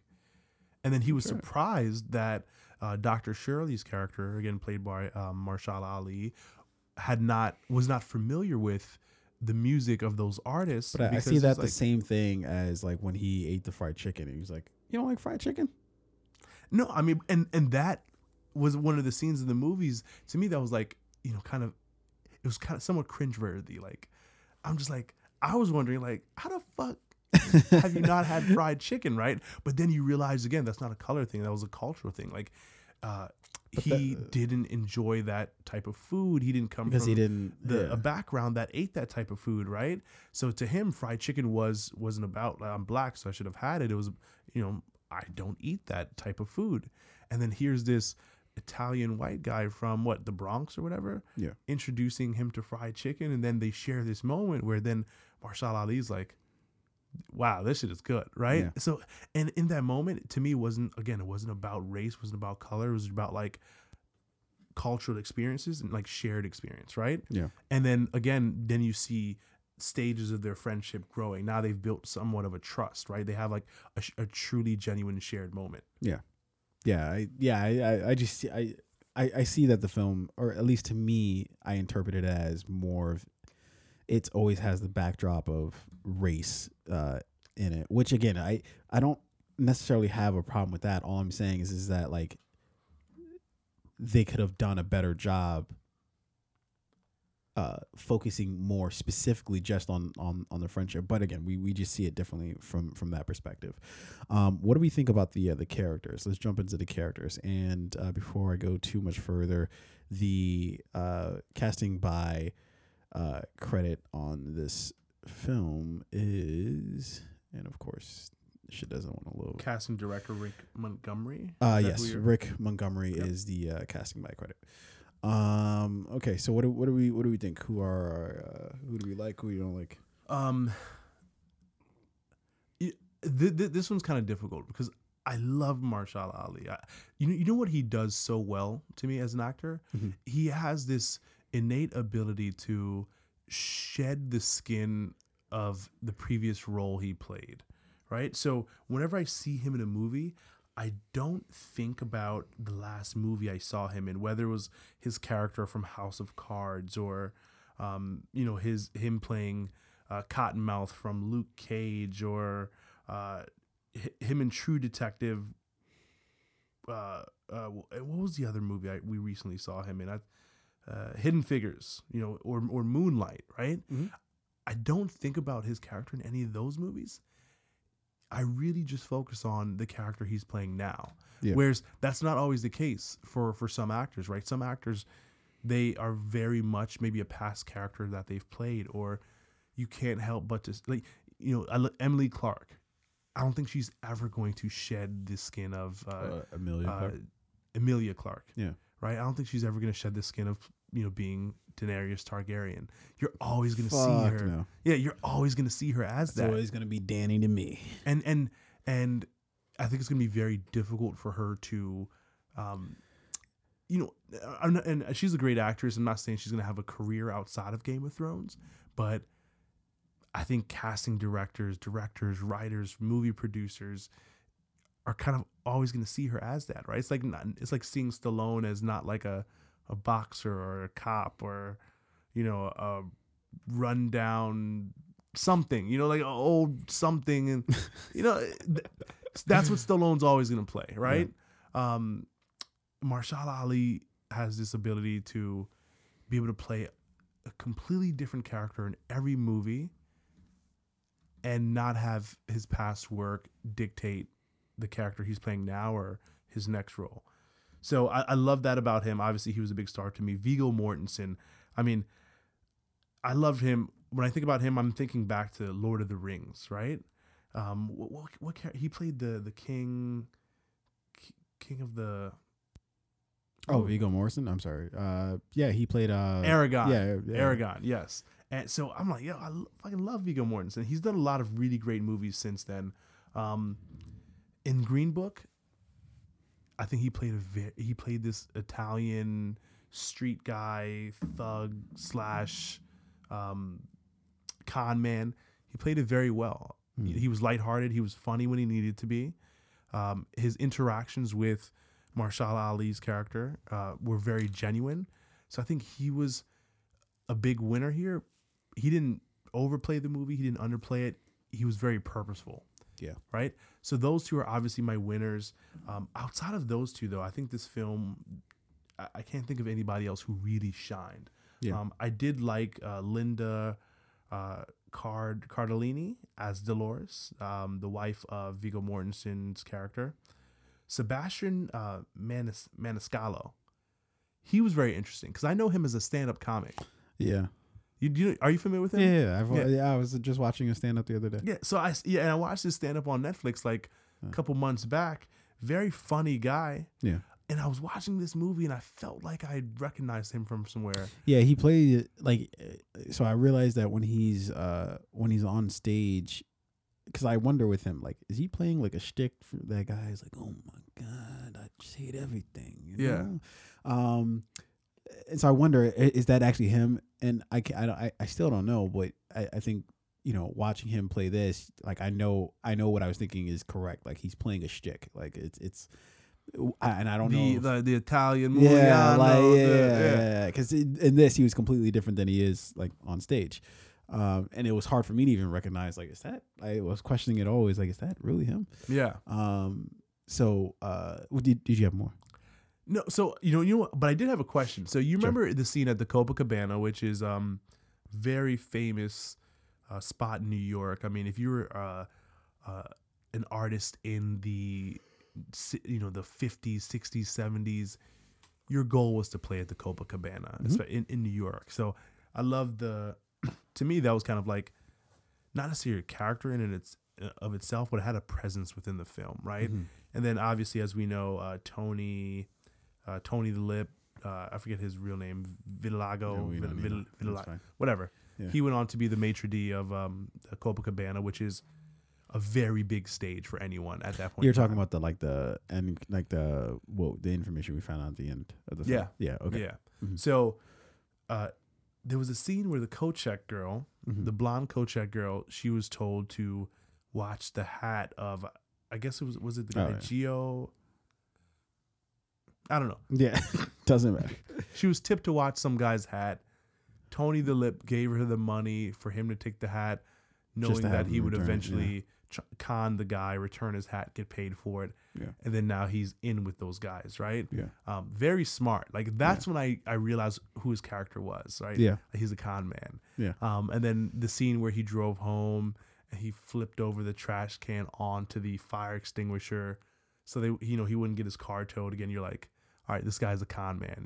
He knows how to maneuver. Mm-hmm. And I'm like, damn, what happened to that girl though? Like, did she lose her job? Did she get fired? Like, he fucked her over pretty royally. She definitely got cut up. Yeah, they definitely cut her up. Yeah, I'm like, and you never saw her because he again in the movie. Specifically, this is my favorite. My mother gave me this hat. I will kill you. He definitely fucked her over. I don't know why that was inappropriate. I was like, damn, and she was bad too. I'm like, why you fuck over that little bad coat check chick? But hey, he's a con man. He's all about the dollar. That's when I knew I like this guy. But again, outside of Viggo, outside of Marshala Ali, and then a light Linda Cardellini, they were my winners, of course. Yeah, I wouldn't say I had any losers in this film. Maybe I have to watch it again, but I think outside of those three, it was a little bit light. Yeah. So what I would say, this is a strange film to watch from an acting standpoint, because really you only get the two that you get. You get Viggo and you get Marshala Ali. They spend a lot of time together, and obviously they're on a road trip, so they're just meeting a lot of other people, and you don't ever get the chance to like dive into the other people. So I would ironically say that Sebastian Maniscalco, I'm probably pronouncing that terribly wrong, but I would say he's probably like my closest to an MVP. I don't even have two runners up. I don't even have that, because you don't really get that with anybody. And to be perfectly honest, I know Marshala Ali, he won the Best Supporting Actor Oscar. I don't know if I liked him in this movie. I'll be honest with you. I really didn't even like Viggo in this movie. I like Marshala in this movie. I didn't. I thought that. I thought that it was almost as if to me like that they. And it helped to know that this was a true story, because then it's just like, I think it seemed like he studied the person and was just basically trying to mimic the person instead of like just being the person. Does it like? I hope that makes any sort of sense. No, that makes sense. Yeah, like it seemed like it seemed like he was playing a role that he wasn't. It didn't. Whatever he was doing wasn't like natural to him. Yeah, but I feel like he can take some of this, some of who he is and apply it to this role. Marshall Ali, if you've heard him speak, very like intelligent guy, very he's educated, he's astute, he's put together.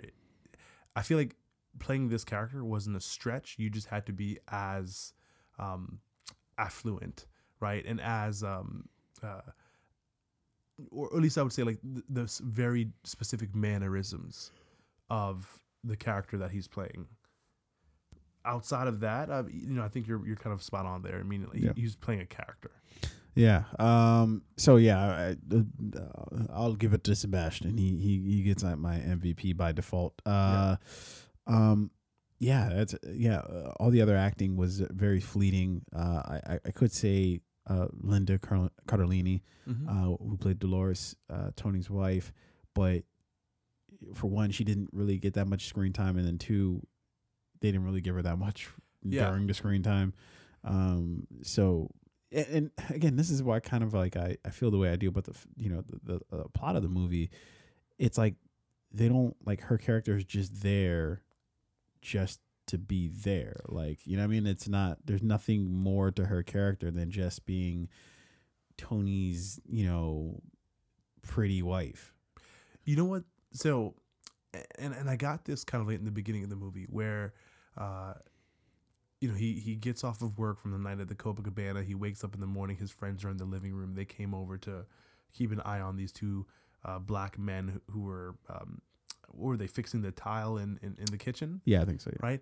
And I feel like she was a reflection of who Tony really was or who he would become in the film early on. Yeah. Those two black men who were in the kitchen, she treated them with respect, right?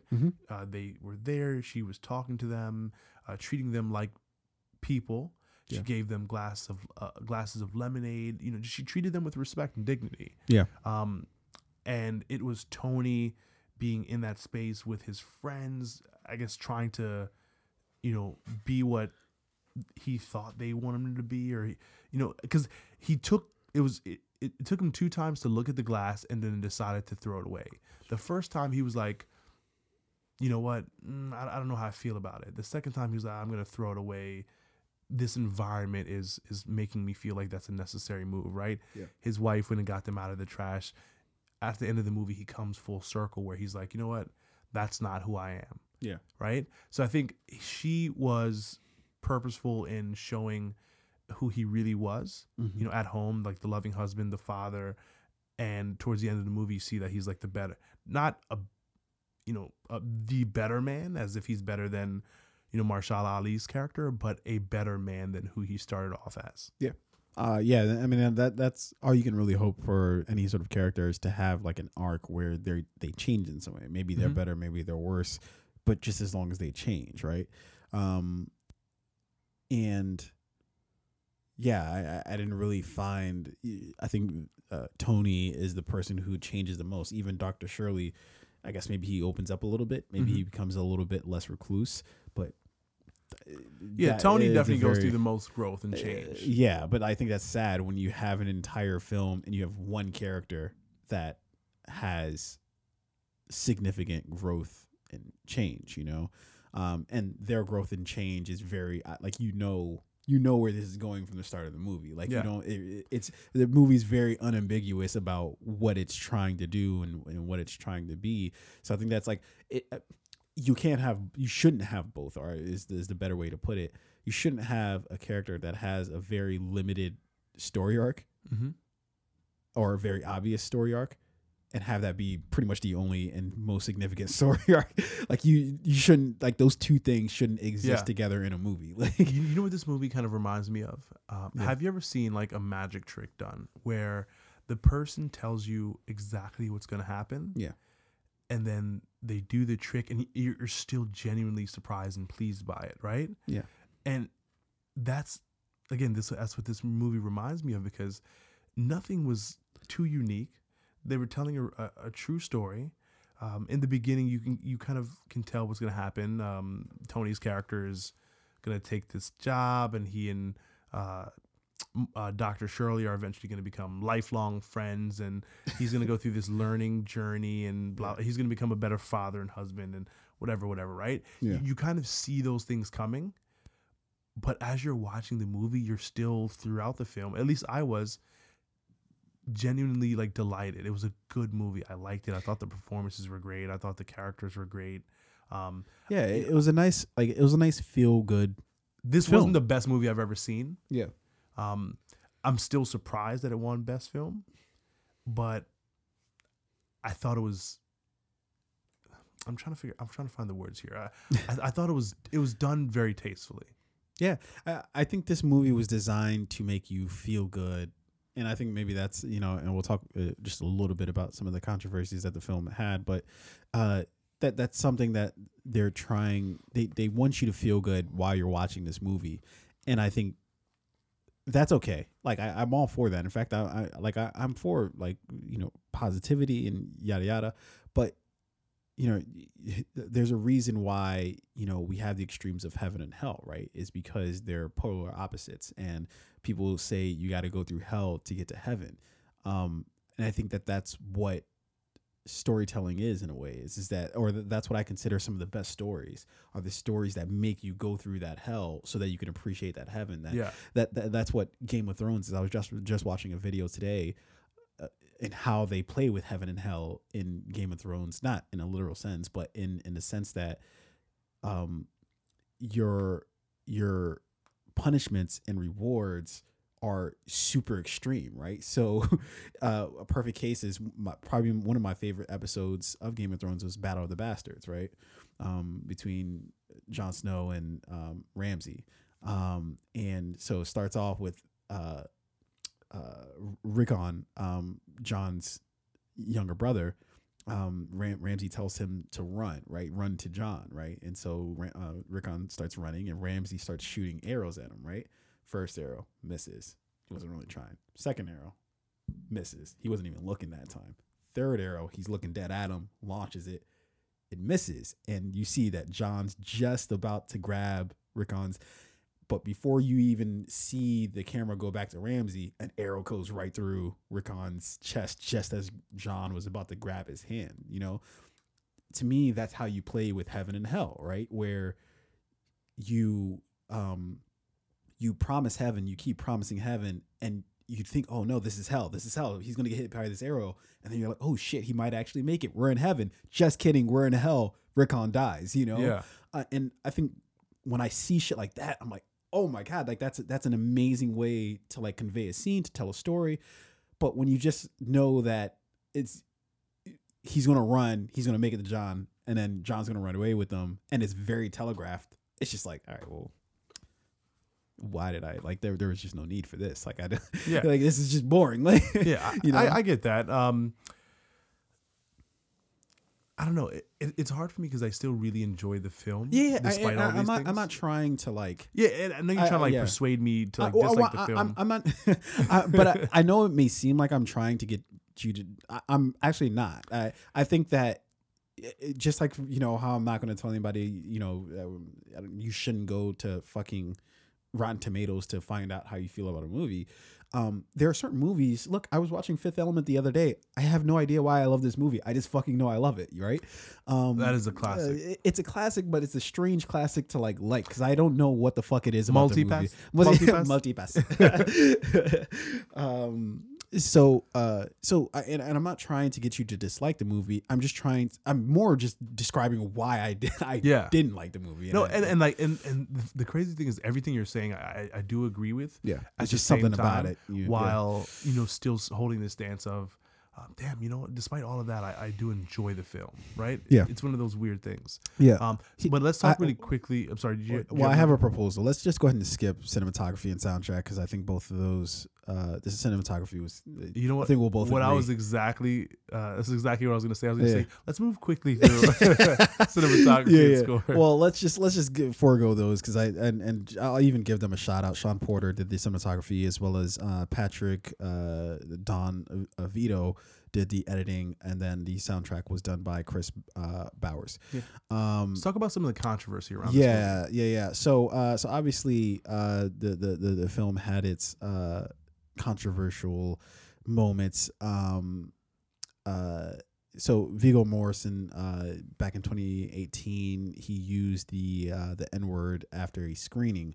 So let me read a little excerpt here from People. Viggo Mortensen's 60 years old. Yeah, he's up there. What the fuck? How old was he when he did Lord of the Rings? I think he was like in his 40s. Because the Lord of the Rings came out that was a long time ago. Yeah, fucking long ago. Shit. Okay. The 60-year-old actor was at a Q&A for the Oscar Contender, which deals with issues of racism and segregation, on November 7th in Los Angeles alongside his co-star Ali. In a statement to People, Mortensen apologized for his choice words, saying, "Last night I participated in a Q&A moderated by Elvis Mitchell following a screening of Green Book in Los Angeles, in making the point that many people casually use the N-word at the time in which the movie story takes place in 1962. I used the full word." So he later clarified that although my intention was to speak strongly against racism, I have no right to even imagine the hurt that it caused by hearing the word in any context, especially for a white man. Yeah, I don't know. Yeah, he let the N-word fly. You know what? Like these situations really are. It's difficult for me to like throw a blanket over them all and say like this person's racist, this person isn't. Because there are definitely those one-off cases where, you know, for someone who's 60 or 70 years old, right, in 1950, 1960, when even black people refer to themselves as Negroes, Mm-hmm. you know, it's not too far-fetched for me to think that someone may have, or some people use, you know, the N-word, Mm-hmm. a lot more freely. I mean, shit, people still use it now freely, right? So I do take into account the point in time.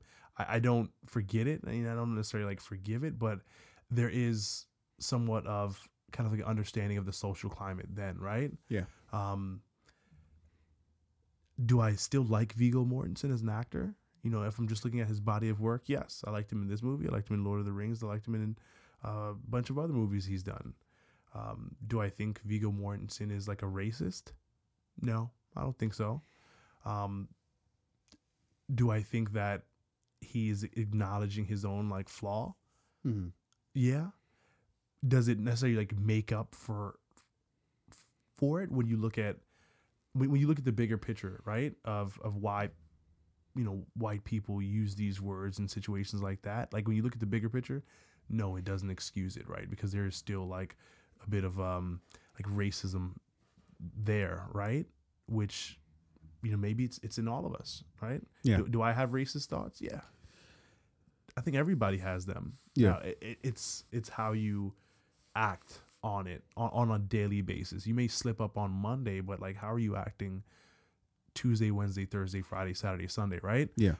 For example, I think it's like the Democratic, fucking some Democratic bitch or Republican bitch in Congress, in the state of Virginia. She was at some like cigar bar in DC or something like that, and she was talking about how, I think they were talking about how they needed to win PG County for the upcoming. I know I'm gonna love whatever comes up next in the story. I forget her name, but you know what? And I can pull it up really quickly. Bear with me for just 1 second here. So, and Virginia has been going through a lot with their politicians. It's fucking like literally once a week, some politician in Virginia is up for some blackface, some sex scandal, just some crazy shit. Yeah, what are you gonna do? It was in the group chat earlier. I will have it for you by the time I finish this. Here we go. Yeah. So a Maryland lawmaker, this is Delegate Mary Ann Lisanti. Yeah. She's a Democratic delegate for Harford County. Mm-hmm. So she apparently referred to PG County as a nigger district. Jesus. Right? yo, come on. Yeah. Like, what are you So doing? the district being like 65% African American, and obviously, if you're campaigning for a delegate of the state, there's certain key counties you need to win. Yeah. And now, so that's crazy. What I really, really dislike is certain apologies for things like these, right? Whenever someone says like, oh, this is not normally my character and this is a learning lesson. Whenever someone says any of those things, it's complete bullshit. Oh, this is a learning lesson for me. This is not my character. Or in her case, but what else are you gonna say though? She said this word is not normally in my vocabulary. Yeah, you don't say it nigga district. Out. You don't say nigga district unless you've said it once before. Oh, you've said it 100 times before, and you really do feel like she probably hates having to campaign for votes in PG. Even as a black guy, it's a nigger district. Even as a black guy who uses, I knew you use nigga every now and then. I don't give a shit, right? I've never thought to say this is a nigga county. Yeah. This is a nigga. I've never even come close to. She and her team, I'm sure, have branded PG County. That's insane. When they're thinking about their campaign and how they're going to run, I'm sure they've referred to PG County in that way many times before. Yeah. And she so openly did it at a cigar bar with a bunch of people. Maybe that's what people are thinking. And to me, it doesn't necessarily seem like that type of situation, but perhaps that's what people are thinking about Vigo. Yeah, but her in this case, her apology was bullshit because that this is not her first time using it, right?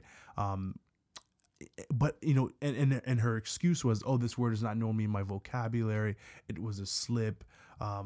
Vote for me. This is I'm gonna see 2019.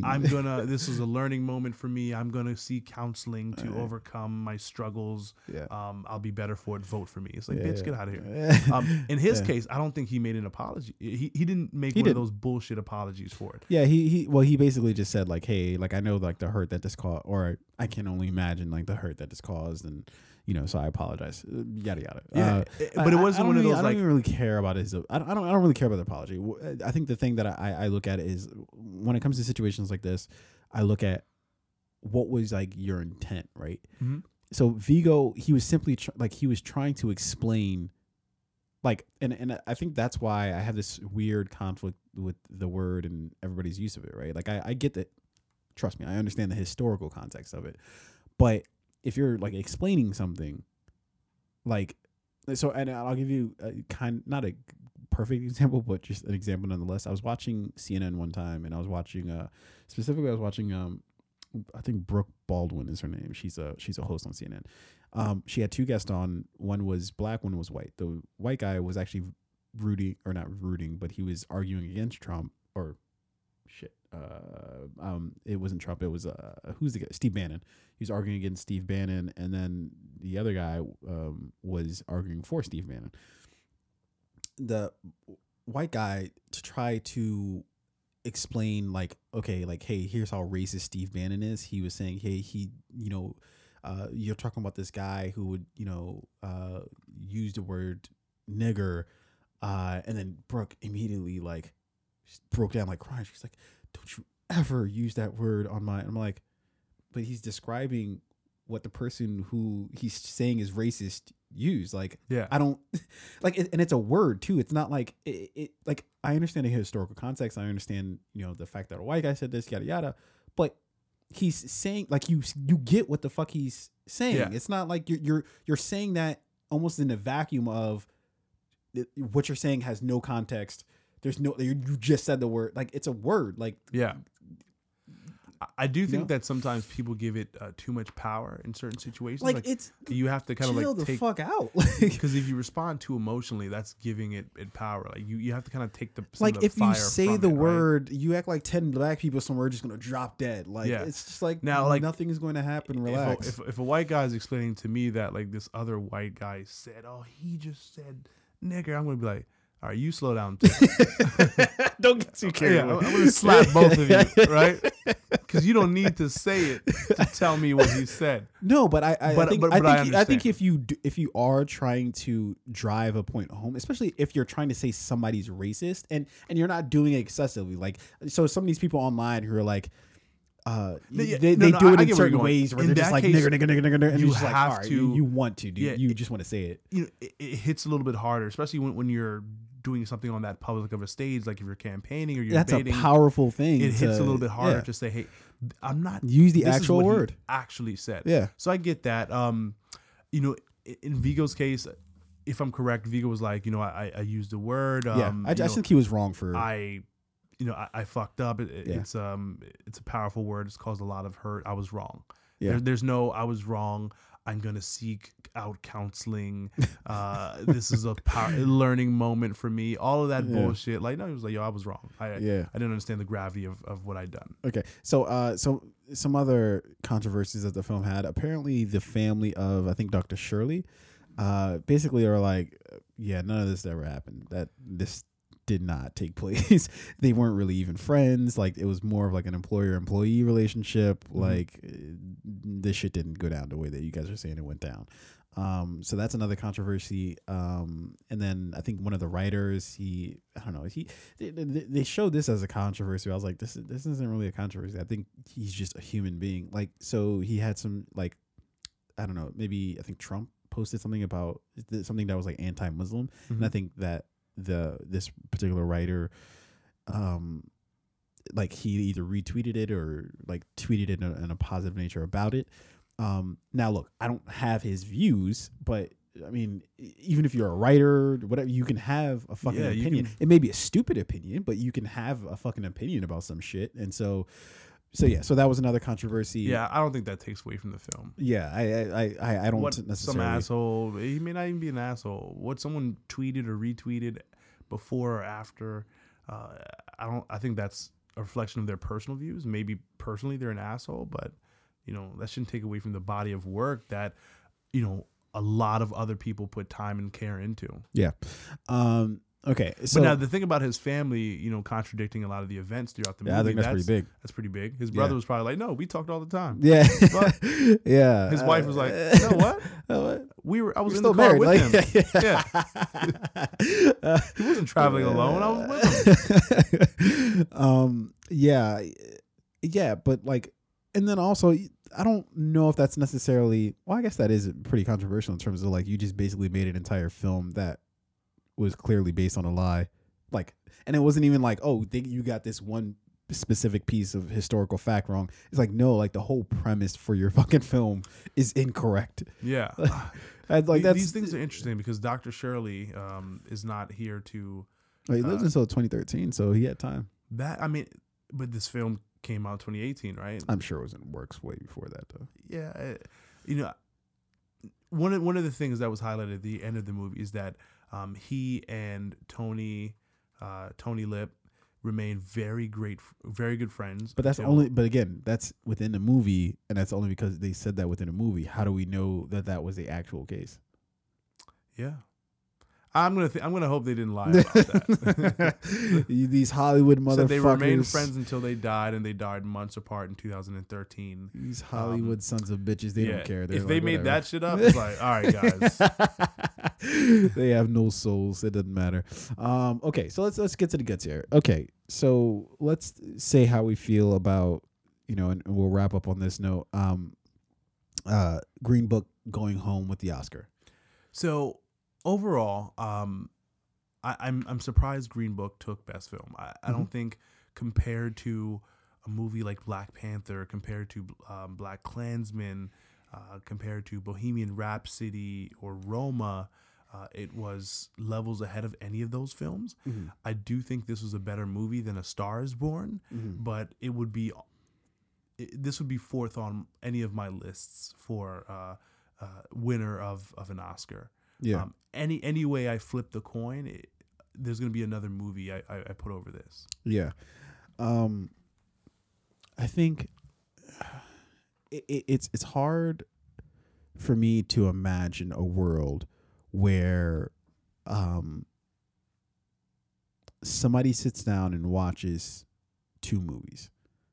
They watch this, and they watch literally any other Oscar contender there was this year. And I'll even throw A Star Is Born, although I think you put this above A Star Is Born. And for them to come away with the idea that this was a superior movie, it maybe made you feel good. It was a feel-good movie, but technically speaking, as well as just overall ingenuity, there's just, it's like you don't choose this movie as Best Picture unless something else is going on behind the scenes. Like that, it's impossible for you. Black Klansman, Roma, Bohemian Rhapsody, Black Panther, even like, and it's hard for me to say Black Panther because like I don't necessarily know if Black Panther was a superhero movie that deserved to. I think if Black Panther wasn't Black Panther, like if we got that same story but it wasn't about a black superhero, there's just no chance Black Panther would have made it to Best Picture. It's riding really hard off of the social zeitgeist. I mean, but like even with Black Panther, right? Like when you look at all the elements of the film, the music was incredible. I'm not gonna lie. Great cinematography. Ryan Coogler made a fantastic film. There's no like. I'm not trying to not take even focusing on it. I'm just the production, the costume design, the cinematography, the music, even just those elements blow Green Book out of the water. It's not even close. We skipped cinematography and the because we just didn't even need to. Like, I mean, I guess there, with the score and the music, there's something to be talked about there. They had some beautiful music in it, and of course, and all that good stuff. Yeah, but that was in no way, shape, or form, like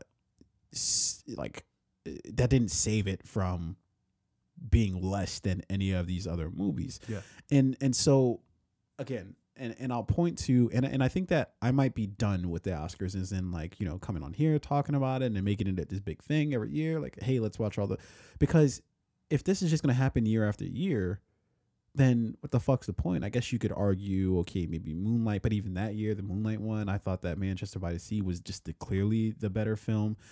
Still haven't seen that. Last year, you definitely need to watch Moonlight. It's a really good movie. I read about it. Yeah. No, I've seen Moonlight. Oh, what I haven't seen Manchester by the Sea. Oh, Manchester. Yes. Yeah. Watch Manchester by the Sea. If you're talking about something that you shed a couple tears at. Really? Yeah. That's okay. That joint had me up at like 2 a.m. in the morning. Like, I hope nobody can hear me. Like, yes, officer, there's a woman crying next door. She sounds horrible. It sounds like something happening to her over there, and they knock on the door. It's me. I was just watching Manchester by the Sea. I gotta say. Oh, you saw it too? Okay. Well, here's your warning. Keep it down. But I think my overall thesis here is this is a testament to the campaign that's waged for Oscar wins, where the thing that everybody can clearly see should win. There's a reason why on everybody's list they were saying Roma was the favorite, right? Because it's the better film. You don't watch all those lists of films and be like, it's hard. It was very obvious this year what film was just head and shoulders above the rest. And the fact that it wasn't even one of the other films that people were like, okay, maybe this film could do it. But then even on top of that, then it strikes, and I talked about the campaigns and how and just how the voting even works in and of itself. It's fucking confusing. It's like you have to choose like what you would choose as like your first nomination for and then you choose like another one, and then somehow like I don't know, it's like if they tally it up, they could knock your first one out for some reason, and then they would go with your second one, and that would count as I don't know. That's stupid. It's a very complicated, unnecessarily complicated. You can't just vote for your favorite movie. Like, yeah, it should just be a straight. Just is that the shit that you want? Okay, yeah. We'll vote that in, right? Apply that to any other like part of your life, like. Yeah. if you're in line at Chipotle and you're like, I prefer the chicken, but and they're like, my second vote is for the like, barbacoa. All right, well, we're gonna knock the chicken out. We're gonna give you this. You're like, no, but I really don't want the pork. And we're gonna give you the pork. Well, you're getting pork today, son. Why can't I just have the chicken? We tallied it up. We weighed it. We knocked that out. This is what you're getting. Yeah. I hope you're not Muslim. I hope this isn't a religious thing because you're getting gotta eat it. You're getting pork today, son. So and again, I might not be getting that 100% correct, but it is some weird wonky voting system they have. I'm sure there's no system in America that allows you to vote, just cast your vote other than American Idol. Yeah, that's the only one who gets it right. Honestly, like for our presidential elections, for the Oscar nomination, we should just do American Idol style. Yeah, American just Idol call in. Yeah, and put your select 3 for fucking Kelly Clarkson. Yeah. Vote 2 for Ruben Studdard and 1 for Clay Aiken. America, very simple. Yeah, you voted. Like it should just get Ryan Seacrest to do it from now on. We don't really need the should. Electoral College. It's you call in. Yeah. You dial 3 for Bernie Sanders. Yeah. You dial 2 for whoever the fuck else is winning, Kamala Harris. You dial 3 for fucking whoever else. Cory Booker. Yeah, that guy. Yeah, nobody wants Cory Booker. He's terrible. So you have the campaign being waged, but then on top of it too, Green Book winning, I think it shows how far we haven't come racially speaking, right? They say this is, this generation's driving Miss Daisy, right? We're supposed to like accept this as like true progress as far as like how we see race in America. That all we do is just reverse the roles of Miss Daisy, and I forget what the name of Morgan Freeman's character was in that, but we reverse their roles, and that's supposed to be like, yeah. So, oh wow, it's fixed now. We've done it. We figured it out. We just reversed their roles, and now we're there. In a movie, too. Not in real life. There. In the movie. In real life, shit's still fucked up. In the movie, white guys driving black guys. We got it. Yeah. Sold. Like, get the fuck out of here. Like, this is not, you're not, like, I think it's their way of saying, oh, we're trying to say something. Like we're being like massively progressive saying this, but somehow you find yourself in the complete opposite realm of, man, fuck this shit. Like, and I think everybody universally like, and I don't want to speak for everybody, but there's like a large sect of people who are like, man, fuck this. Like, this is stupid. No, I don't want to fucking see Green Book win. No, nobody was looking for Green Book to fucking win this award. And again, it is the last movie of all the movies that we watched. I had a feeling that, like, before I watched this movie, that Green Book wasn't going to be the winner or shouldn't be the winner just because of how powerful Roma was and how good Bohemian Rhapsody was and how just incredibly fantastic Black Panther was. Yeah.